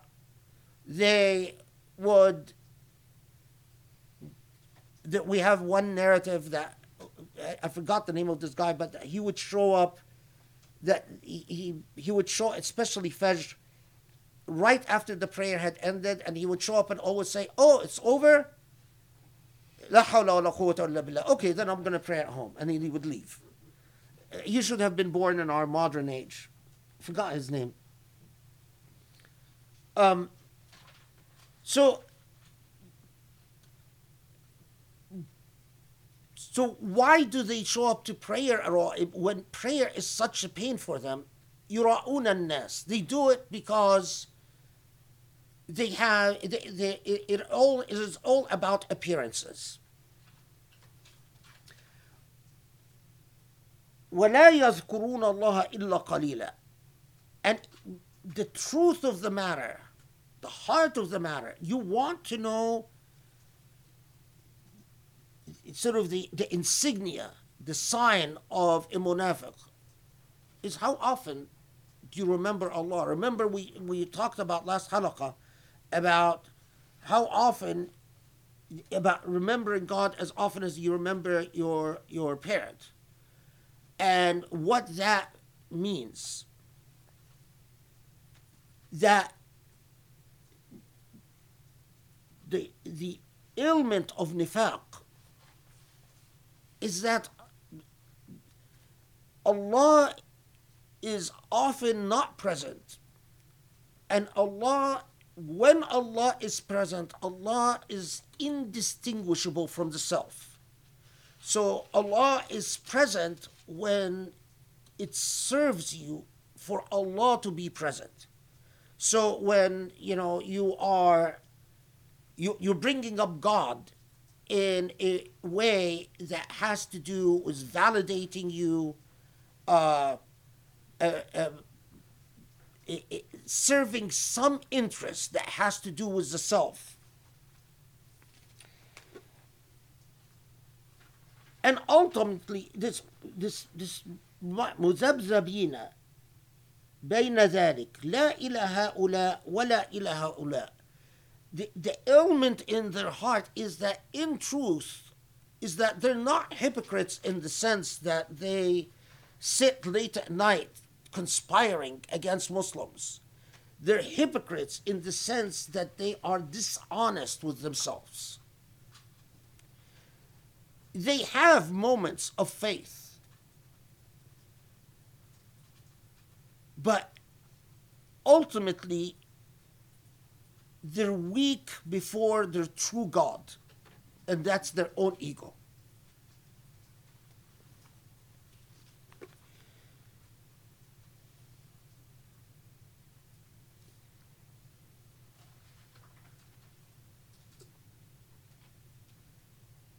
يا أيها الذين آمنوا لا تتخذوا الكافرين أولياء من دون المؤمنين أتريدون أن تجعلوا لله عليكم سلطانا مبينا إن المنافقين في الدرك الأسفل من النار ولن تجد لهم نصيرا.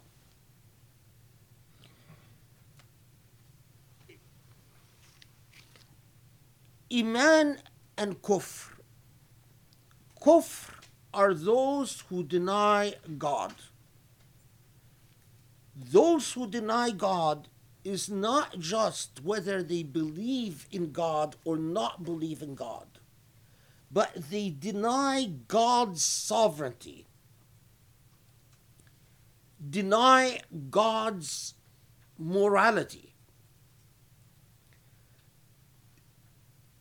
For me, and this is not just me, but many theologians have said the same, without putting labels on the types of theologians, because it's not necessary.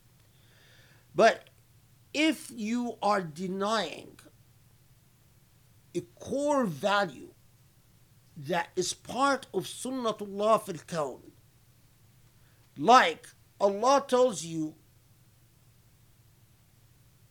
be observant of justice, bearing witness for God, and you come and say, not important, not significant. Or Allah tells you,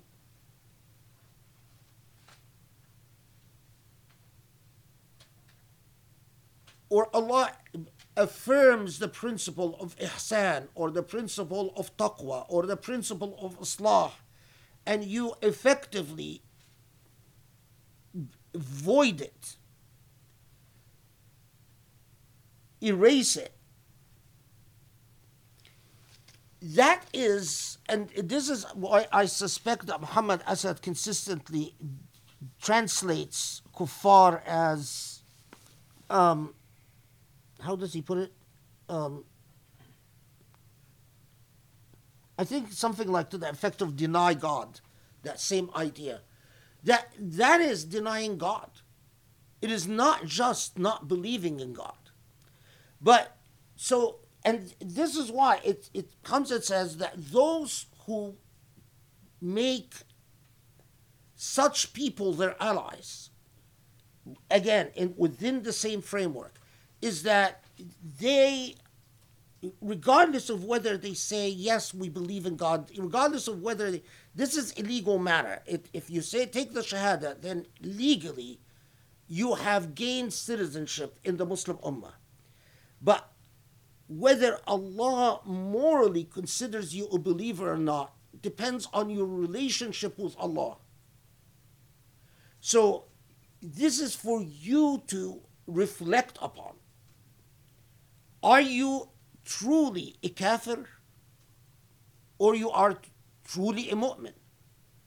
A mu'min submits, submission is not that you simply perform physical acts, but you accept Allah's project in creation. So, addressing the same problem of nifaq, saying, think about who do you tend to gravitate towards. Do you gravitate towards those who look at what Allah is implementing with Allah's living prophet, and do you say, this is unreasonable, this is too much, I can't make these sacrifices? Or are you on board? Because ultimately, and this is, it should make Muslims shudder. Because ultimately, the place of hypocrites is in the lowest rungs of hell. في الدرك الأسفل من النار.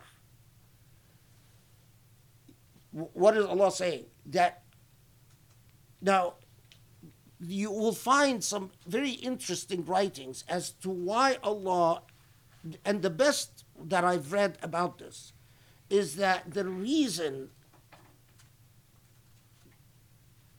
hypocrites are in the lowest rungs of hell is because of lying. They live a life of lies.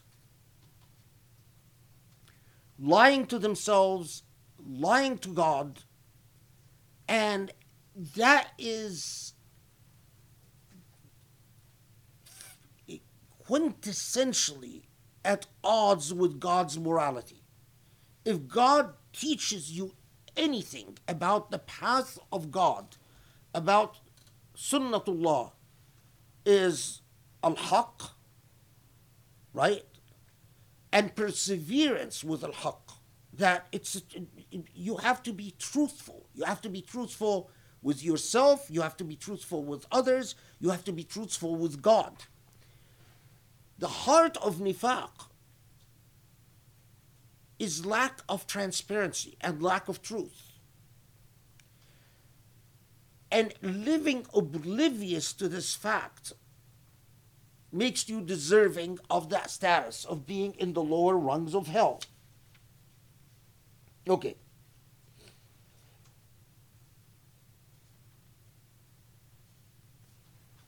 So, where were we?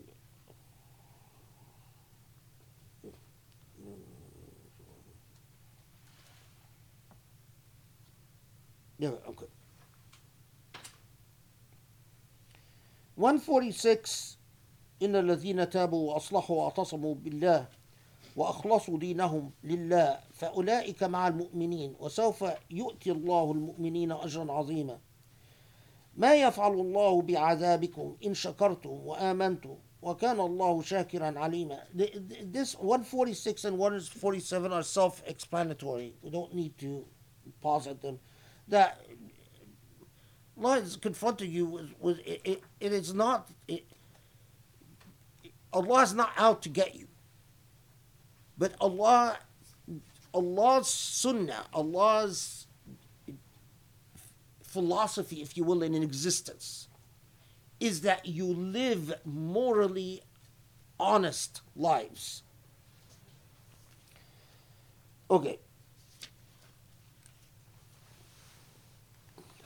Did I forget anything?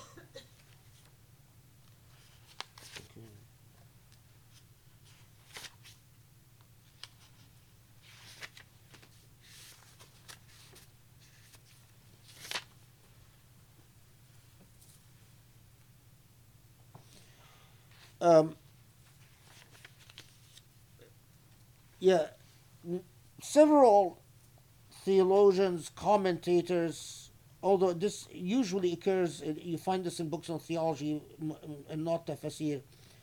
146 إن الذين تابوا وأصلحوا واعتصموا بالله وأخلصوا دينهم لله فأولئك مع المؤمنين وسوف يؤتي الله المؤمنين أجرا عظيما. That some said that after having delivered this dire warning to those who were those who facilitated back and forth, and the weak of faith, and those who were dishonest and so on, that some of them reached a point of freaking out. I mean, we have a report about at least one of them who realizes that this is describing him, and says, well, okay, so I'm lost. What hope? And that they say that then 146 comes and says, if you repent and you make the intention to correct your path, and make the intention to be sincere in your relationship with Allah, then Allah, in fact, will count you with the believers. In other words, it's not too late for you. And that this message of assurance, that if you look within and you suspect that, and hypocrisy is not an all or none, it is degrees. You see 1% hypocrisy within you. You see 5%, 10%, 20%. May God forbid, you see 100%. The point is not to freak out and to say, I'm doomed. The point is ikhlas al-niyyah, to correct the path. And Allah lays it out, at-tawbah, to repent, al-islah, to understand that your commitments have to be reflected in your actions. Wal-i'tisam billah, your value system has to come from Allah, not from your tribe, your nation, your family, your culture, your tradition, your whatever. Wa-ikhlas ad-din, and that you at least work on the intention that you worship, that your relationship with your faith, with Islam, be based on sincerity and honesty.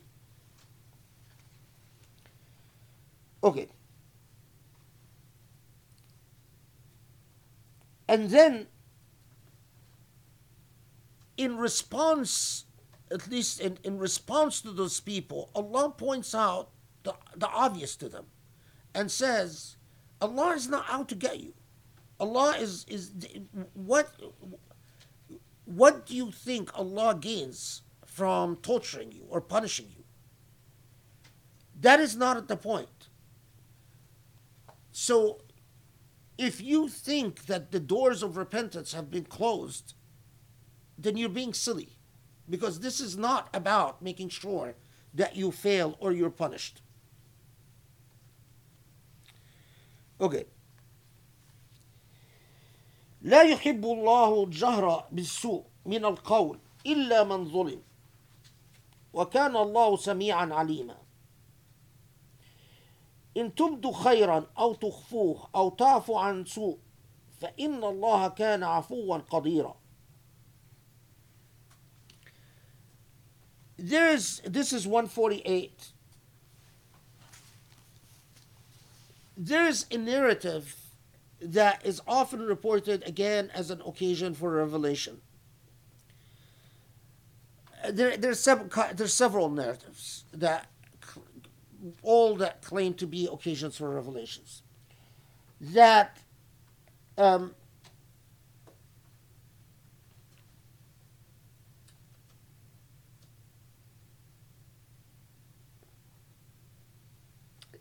man that the Prophet ﷺ was sitting with Abu Bakr when a man showed up and started insulting Abu Bakr. What insults he was saying exactly, we don't know. The historical record didn't preserve this for us. What is interesting about Medinian society is the number of times, although we've sanitized the story of the Sahaba, but in reality, in truth, is that some of these dissenters, the munafiqun, the hypocrites, were very gruff. Some of them, the sleazy, slimy type, that would smile in the face of Muslims and then go and create alliances and so on with the other. But some did precisely like this man. They would actually go and start being nasty and rude because they were unhappy with, often because they were unhappy with what they were being required to do. Anyway, so this man starts insulting starts insulting Anala min Abu Bakr. Anala min means that, what, it's a general term that could be various forms of criticisms, insulting criticisms.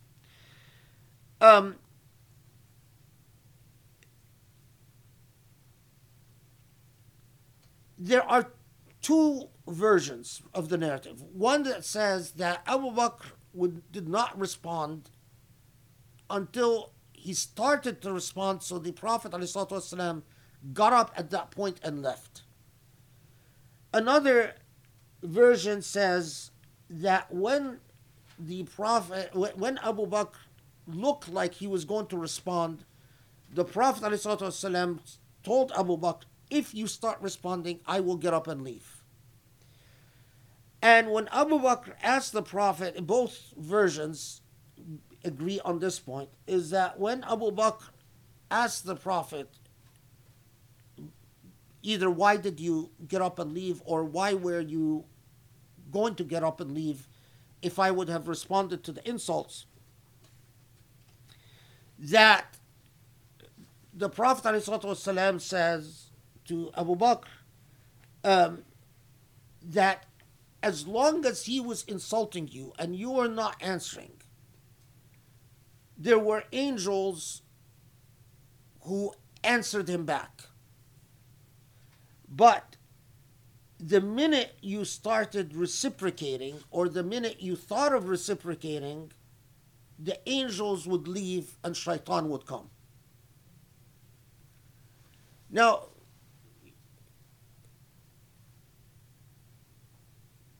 whether in fact there were angels, because, do we take from this that anytime you are insulted and you don't answer, that angels come and respond? Well, you're not Abu Bakr.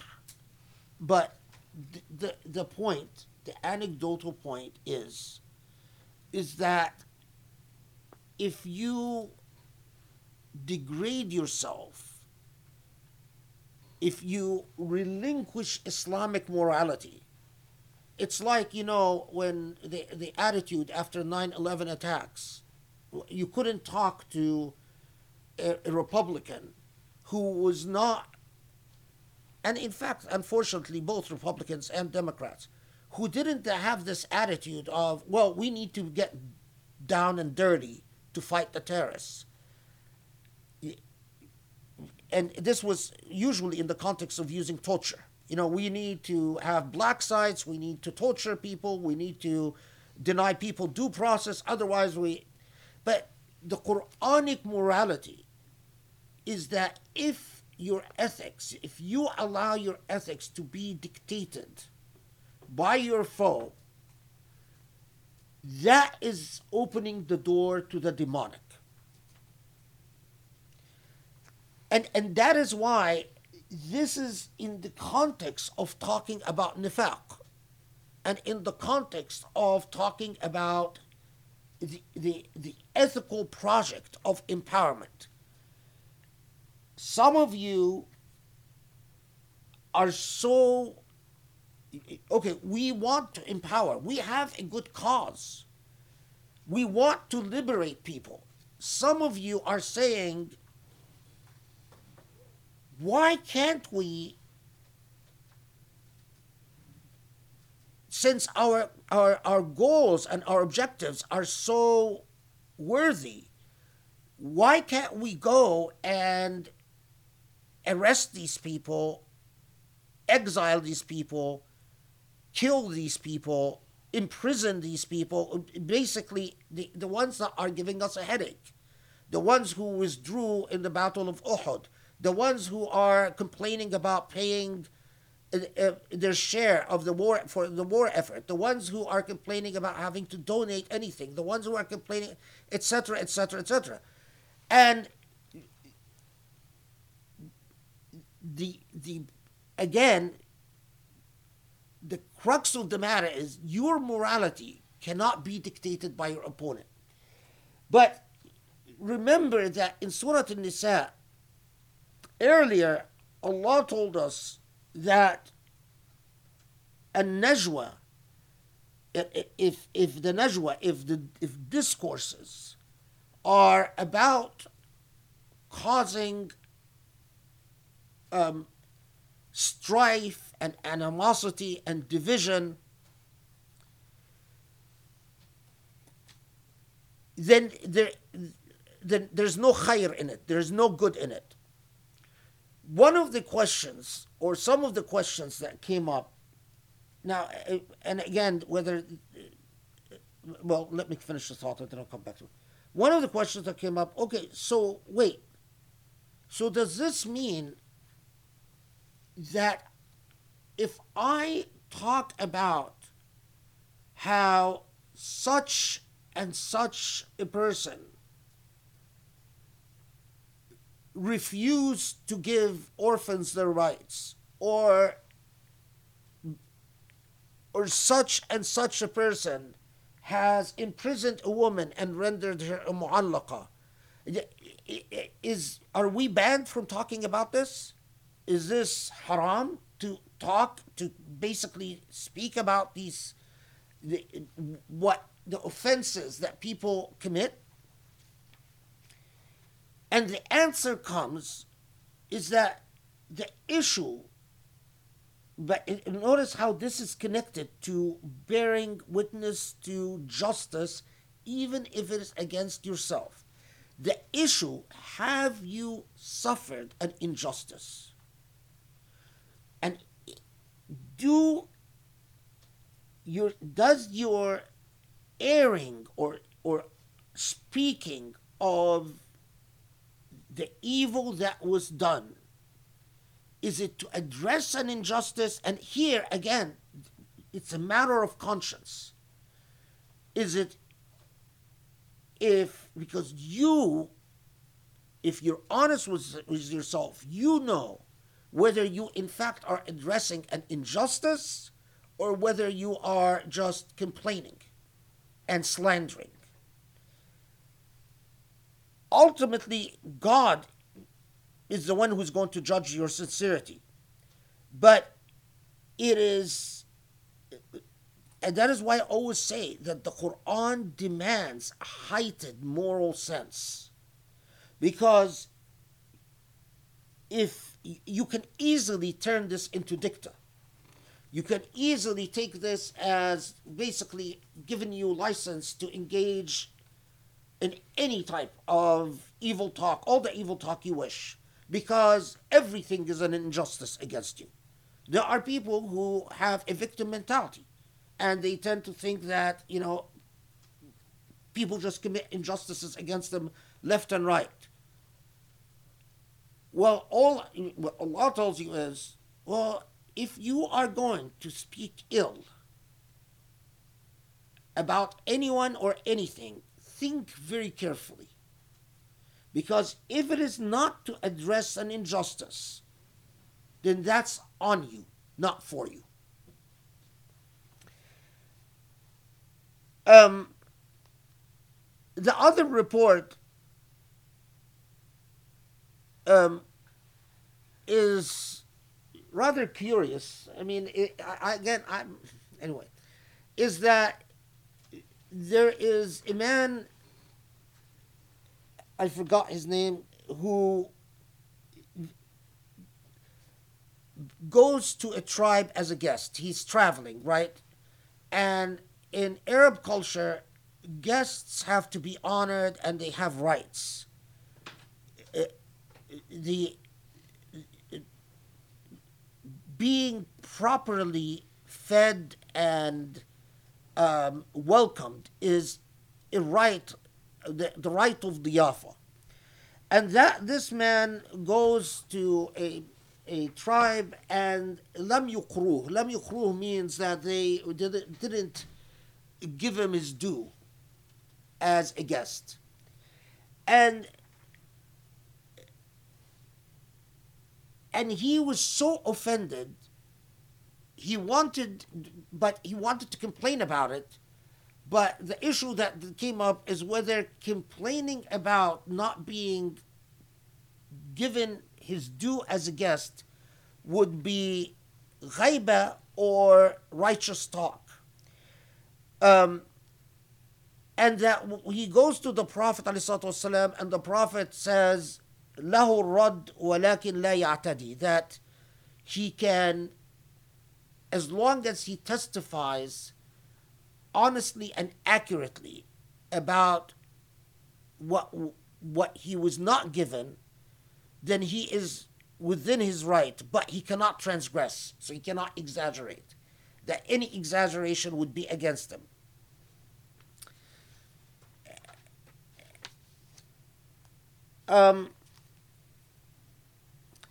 And it's an occasion for revelation. I definitely, I mean, the evidence that it is an occasion for revelation is very weak, even weaker than the Abu Bakr narrative.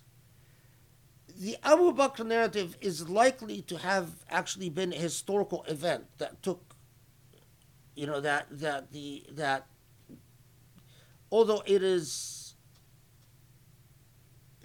Abu Bakr later on, in a very different circumstance, answers an insult. We'll get to that story eventually, inshallah. But it will take us to. Anyway, the idea that Abu Bakr would be tempted to say enough is enough, that and is not surprising. But the idea that he started reciprocating insults and then that made the Prophet get up and leave is not very likely. Just knowing Abu Bakr's personality. But,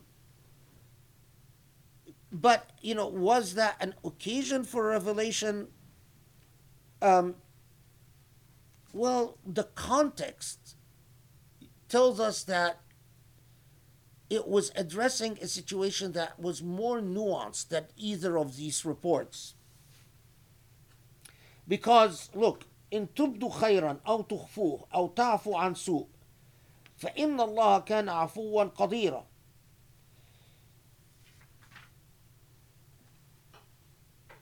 And so this is 149. إن الذين يكفرون بالله ورسله ويريدون أن يفرقوا بين الله ورسله ويقولون نؤمن ببعض ونكفر ببعض ويريدون أن يتخذوا بين ذلك سبيلا أولئك هم الكافرون حقا واعتدنا للكافرين عذابا مهينا.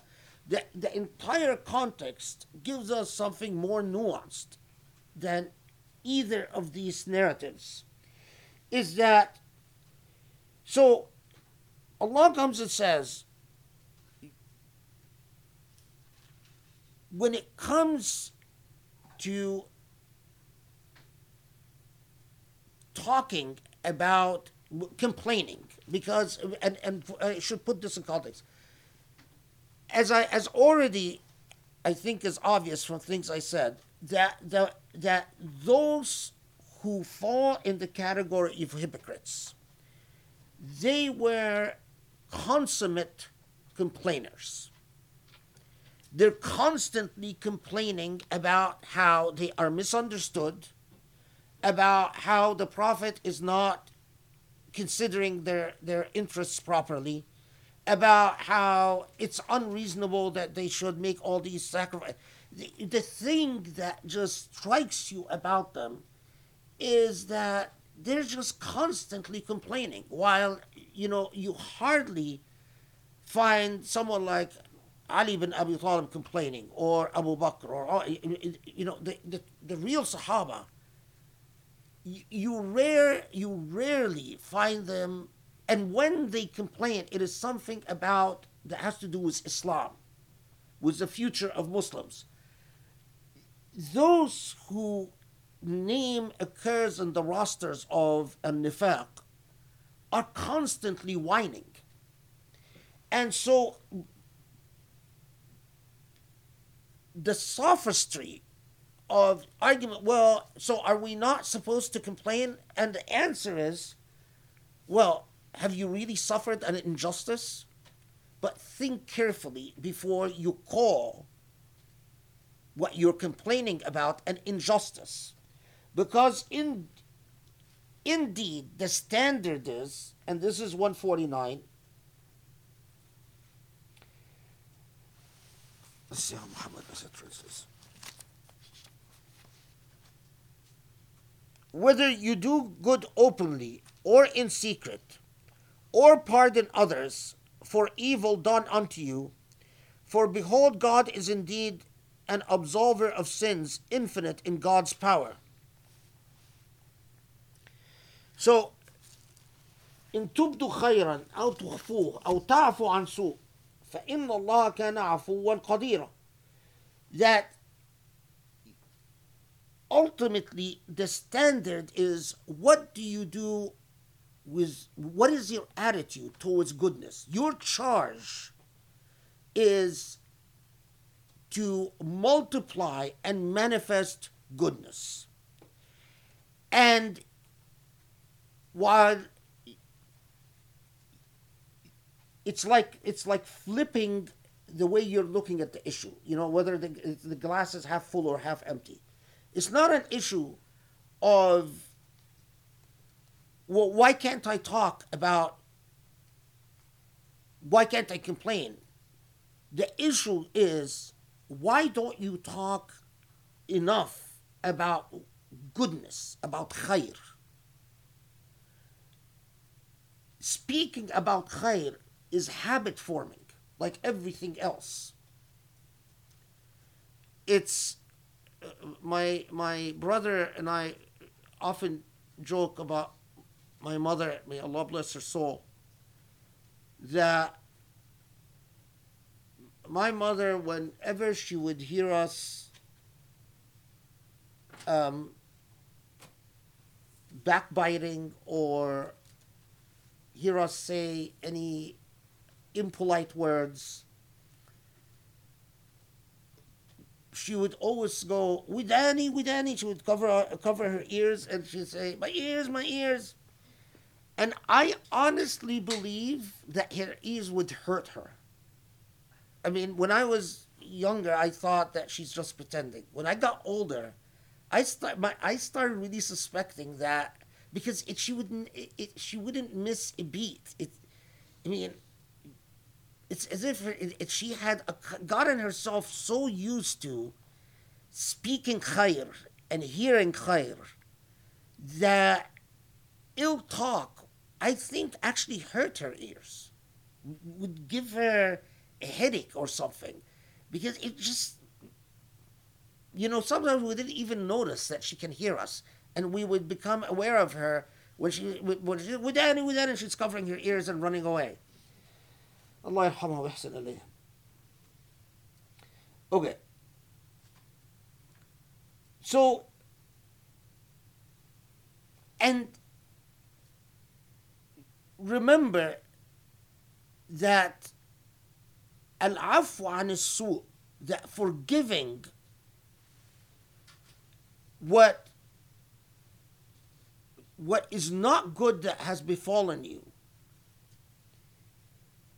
is in itself a moral objective. So it's like changing or reorienting your perspective.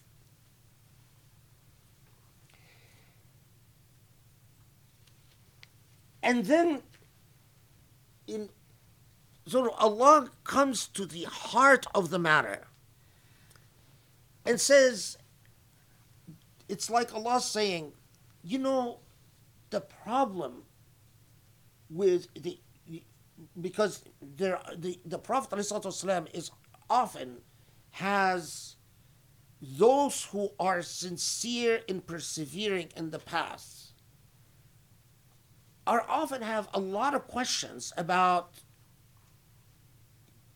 the not so small number, because there are actually quite a few, many, who are arguing, struggling, insulting, engaging in things that if you are truly sacrificing and giving your all, you're looking at those others and saying, what is wrong? What is wrong with them? Right? And it is natural that there would be a gulf that starts developing between those who are sacrificing everything and those who are stalling all the way.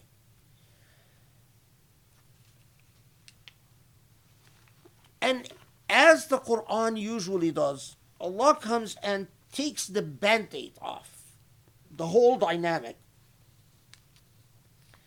and says, there are a people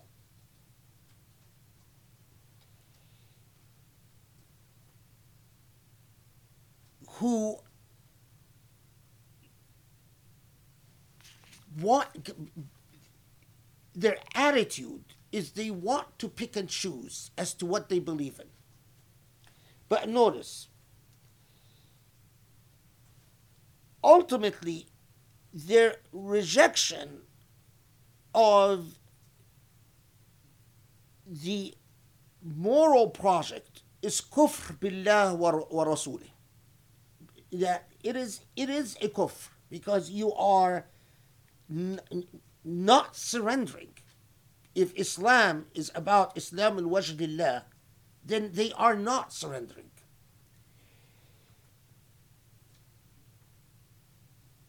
أن يفرقوا بين الله ورسله.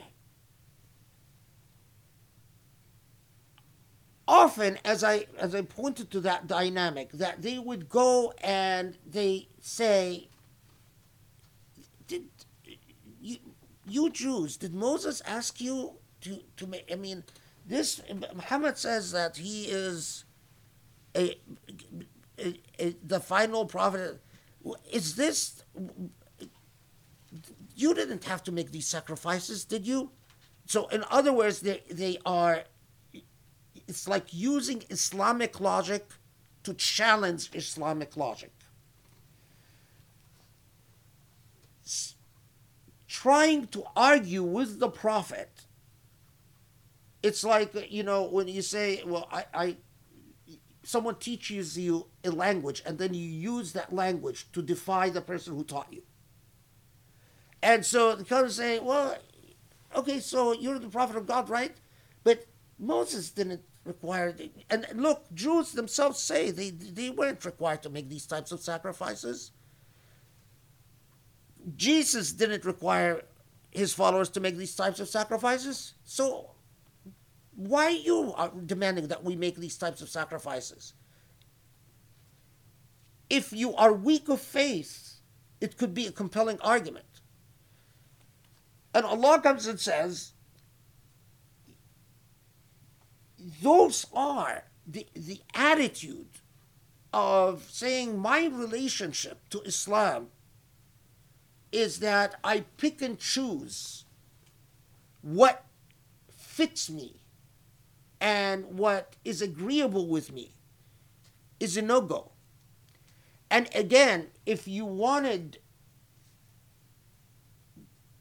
was a popularity context, if you had a siege mentality and you wanted to maximize adherence, this is not the way you would talk to them. You wouldn't tell them you can't pick and choose. It's either you're in or you're out. Because you know that if you say that, well, you don't have the money, you don't have the power, you don't have the prestige, you don't have anything.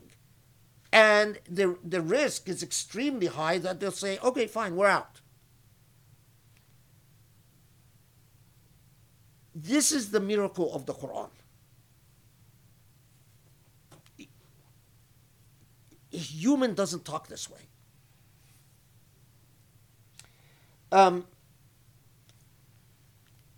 There are narratives that says that 150, you'll find in commentaries that tell you 150 was revealed about Christians and Jews, and that Christians and Jews are the ones who were picking and choosing, and that it was not talking about hypocrites, it was talking about Christians and Jews. Subhanallah, because you know that this journey was done over 10-year period and many years ago. But so I had spent a considerable time researching this issue as those people who said that this was revealed about Christians and Jews and not hypocrites. And just recently, when I read Hassan Farhan al-Malki, I could have saved myself hours of research if I knew about Hassan Farhan al-Malki and just read him. Because he ended up searching the same individuals in the same narrations and finding, as I did, that the problem with these narrations is that it fell within a genre of individuals associated with certain transmissions that tended to ascribe all morally introspective Quranic discourses to project them onto Christians and Jews rather than onto the Muslim community. And that the reason that they did this is because of a theologically misguided perspective that all the Sahaba had to emerge beyond reproach. And so the idea that some of the people who converted at the time of the Prophet and technically were companions, as the idea of companions, Sahaba, emerges centuries later, or a century later, or a century and a half later, that it would fall into the lap of Ansar Ali, the pro-Ali group. And so they every time they would find something in the Quran that we have plenty of evidence that it's talking about the inner dynamics of people who had converted and were within the technical definition of Sahaba, that there were serious moral and spiritual struggles. They would say, oh no, it's talking about Christians and Jews. So, the power of, who amongst us wouldn't worry that I would be among those who believes in some parts and doesn't believe in some parts and wants to pick and choose according to my whim. And remember that this is like a moral calling. It's not a judgment. It is warning you so that you can reflect and you can cleanse your conscience. There are no ready-made answers. This is not a vending machine.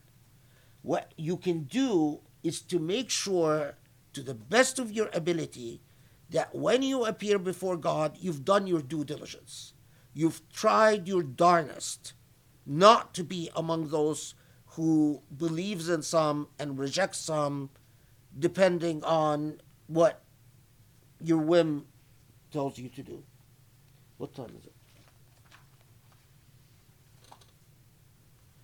It's 9:42.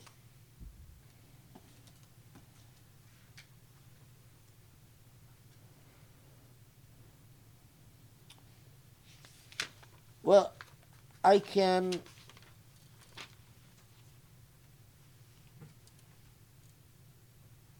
Okay. Inshallah, I have a very strong feeling that next halaqah will finish Surah An-Nisa.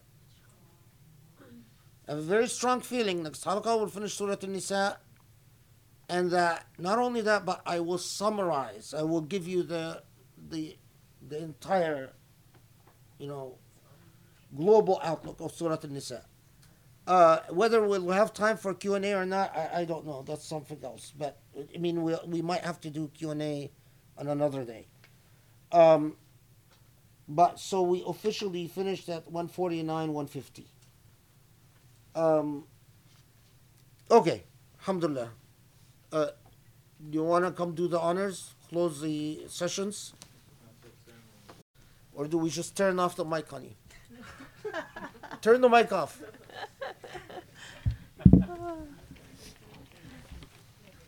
Oh. Poor thing. I just didn't want Muslims to do it.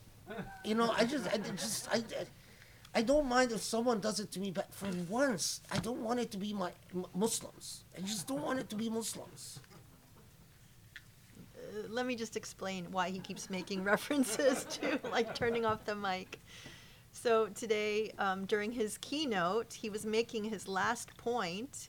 We didn't realize he was over time, and the organizers had sent us messages through the chat to say, okay, you have 5 minutes, you have 2 minutes, whatever. So he's talking, and all of a sudden they shut off the mic.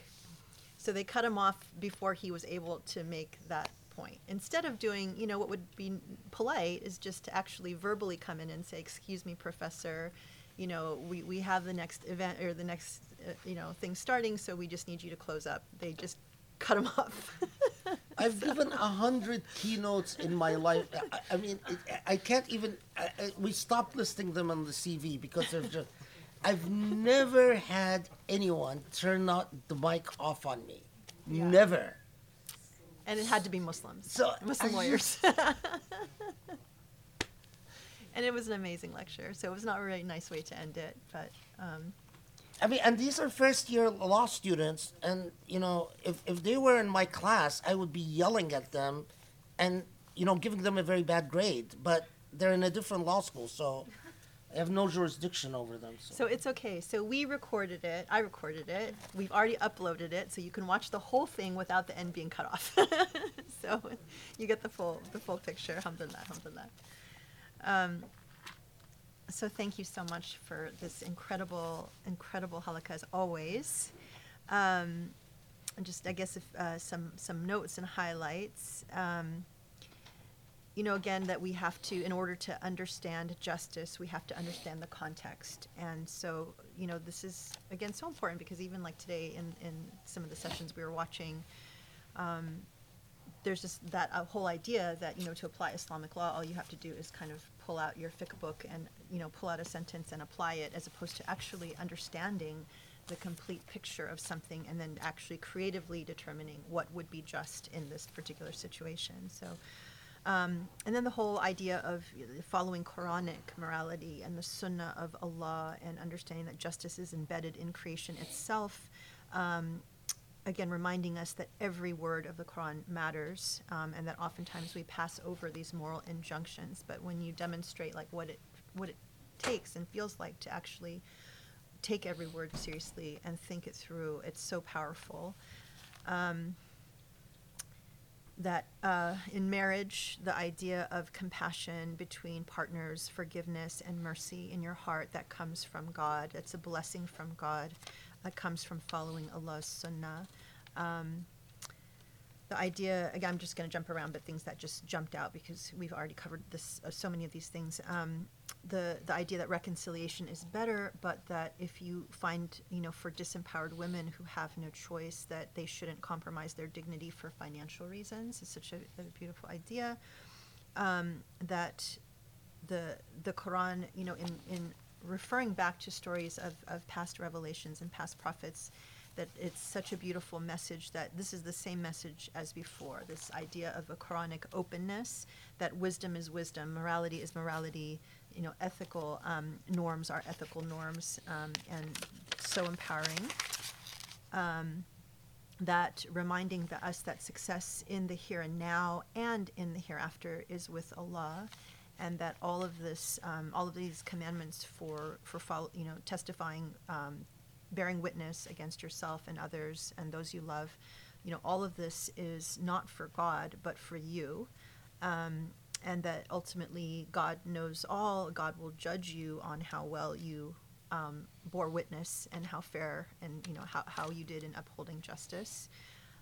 Interestingly, again, that most of the injustice is due to classism, which was really interesting, that this whole discussion. And I think overall, all of these stories are so important, even though we're hearing stories about what happened in a particular time with particular people. I mean, I understand these as really important definitions for our own self-reflection, because these prototypes are so familiar. They're human prototypes, and we know people, and we even recognize ourselves in some of these attitudes. And so it's important for us to ask, do we fall into this particular prototype? And the point you made about how hypocrisy is not black or white, but actually a matter of degrees. And the beautiful... the power of the izzah with Allah versus the izzah with your ego, like the idea that your power can come through your either dignity, or if it's not with Allah, then it's really just giving into your ego. The beautiful idea of the nuance in justice, and the example of if you're talking with people and they start trashing God or the Prophet or Revelation, that you should just leave, not kill them, but then if they change the topic, that you can join it, so, and again, the message is be careful who you hang out with, because they can influence you, and just the nuance in that, and that ultimately, hypocrisy really is tied to how honest you are with yourself. If there's a lack of honesty, a lack of transparency, a lack of truth with yourselves and others and God, that's what we really need to examine, and that we should be focused on living morally honest lives, that Allah is not out to get you. This is that if you don't freak out. This is about understanding the situation or what you're doing, repenting, correcting your path, and making sure that your values come from Allah. That you can't let your morality be dictated by your enemies. So, I mean, that very human tendency to, if someone is treating you unjustly, that you want to lash out, but, then that's not the right way.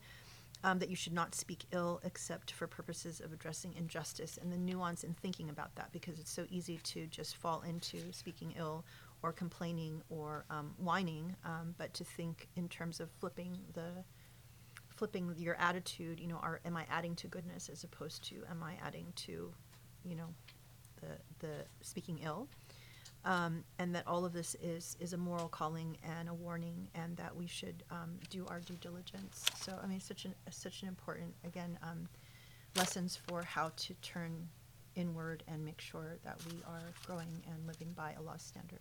So, thank you so much for an amazing session. Inshallah, look forward to, the conclusion of Surah Nisa, which would be amazing because it would then fall on the first day of Ramadan, as we understand it, true. right? So that would be very beautiful. And so anyway, I think that is it. Thank you so much for being with us. Assalamu alaikum. Have a wonderful week. And inshallah, when we see you, it'll be Ramadan. It'll be amazing. Ramadan Mubarak, everyone. Ramadan Mubarak. Okay. Have a wonderful week. Assalamu alaikum.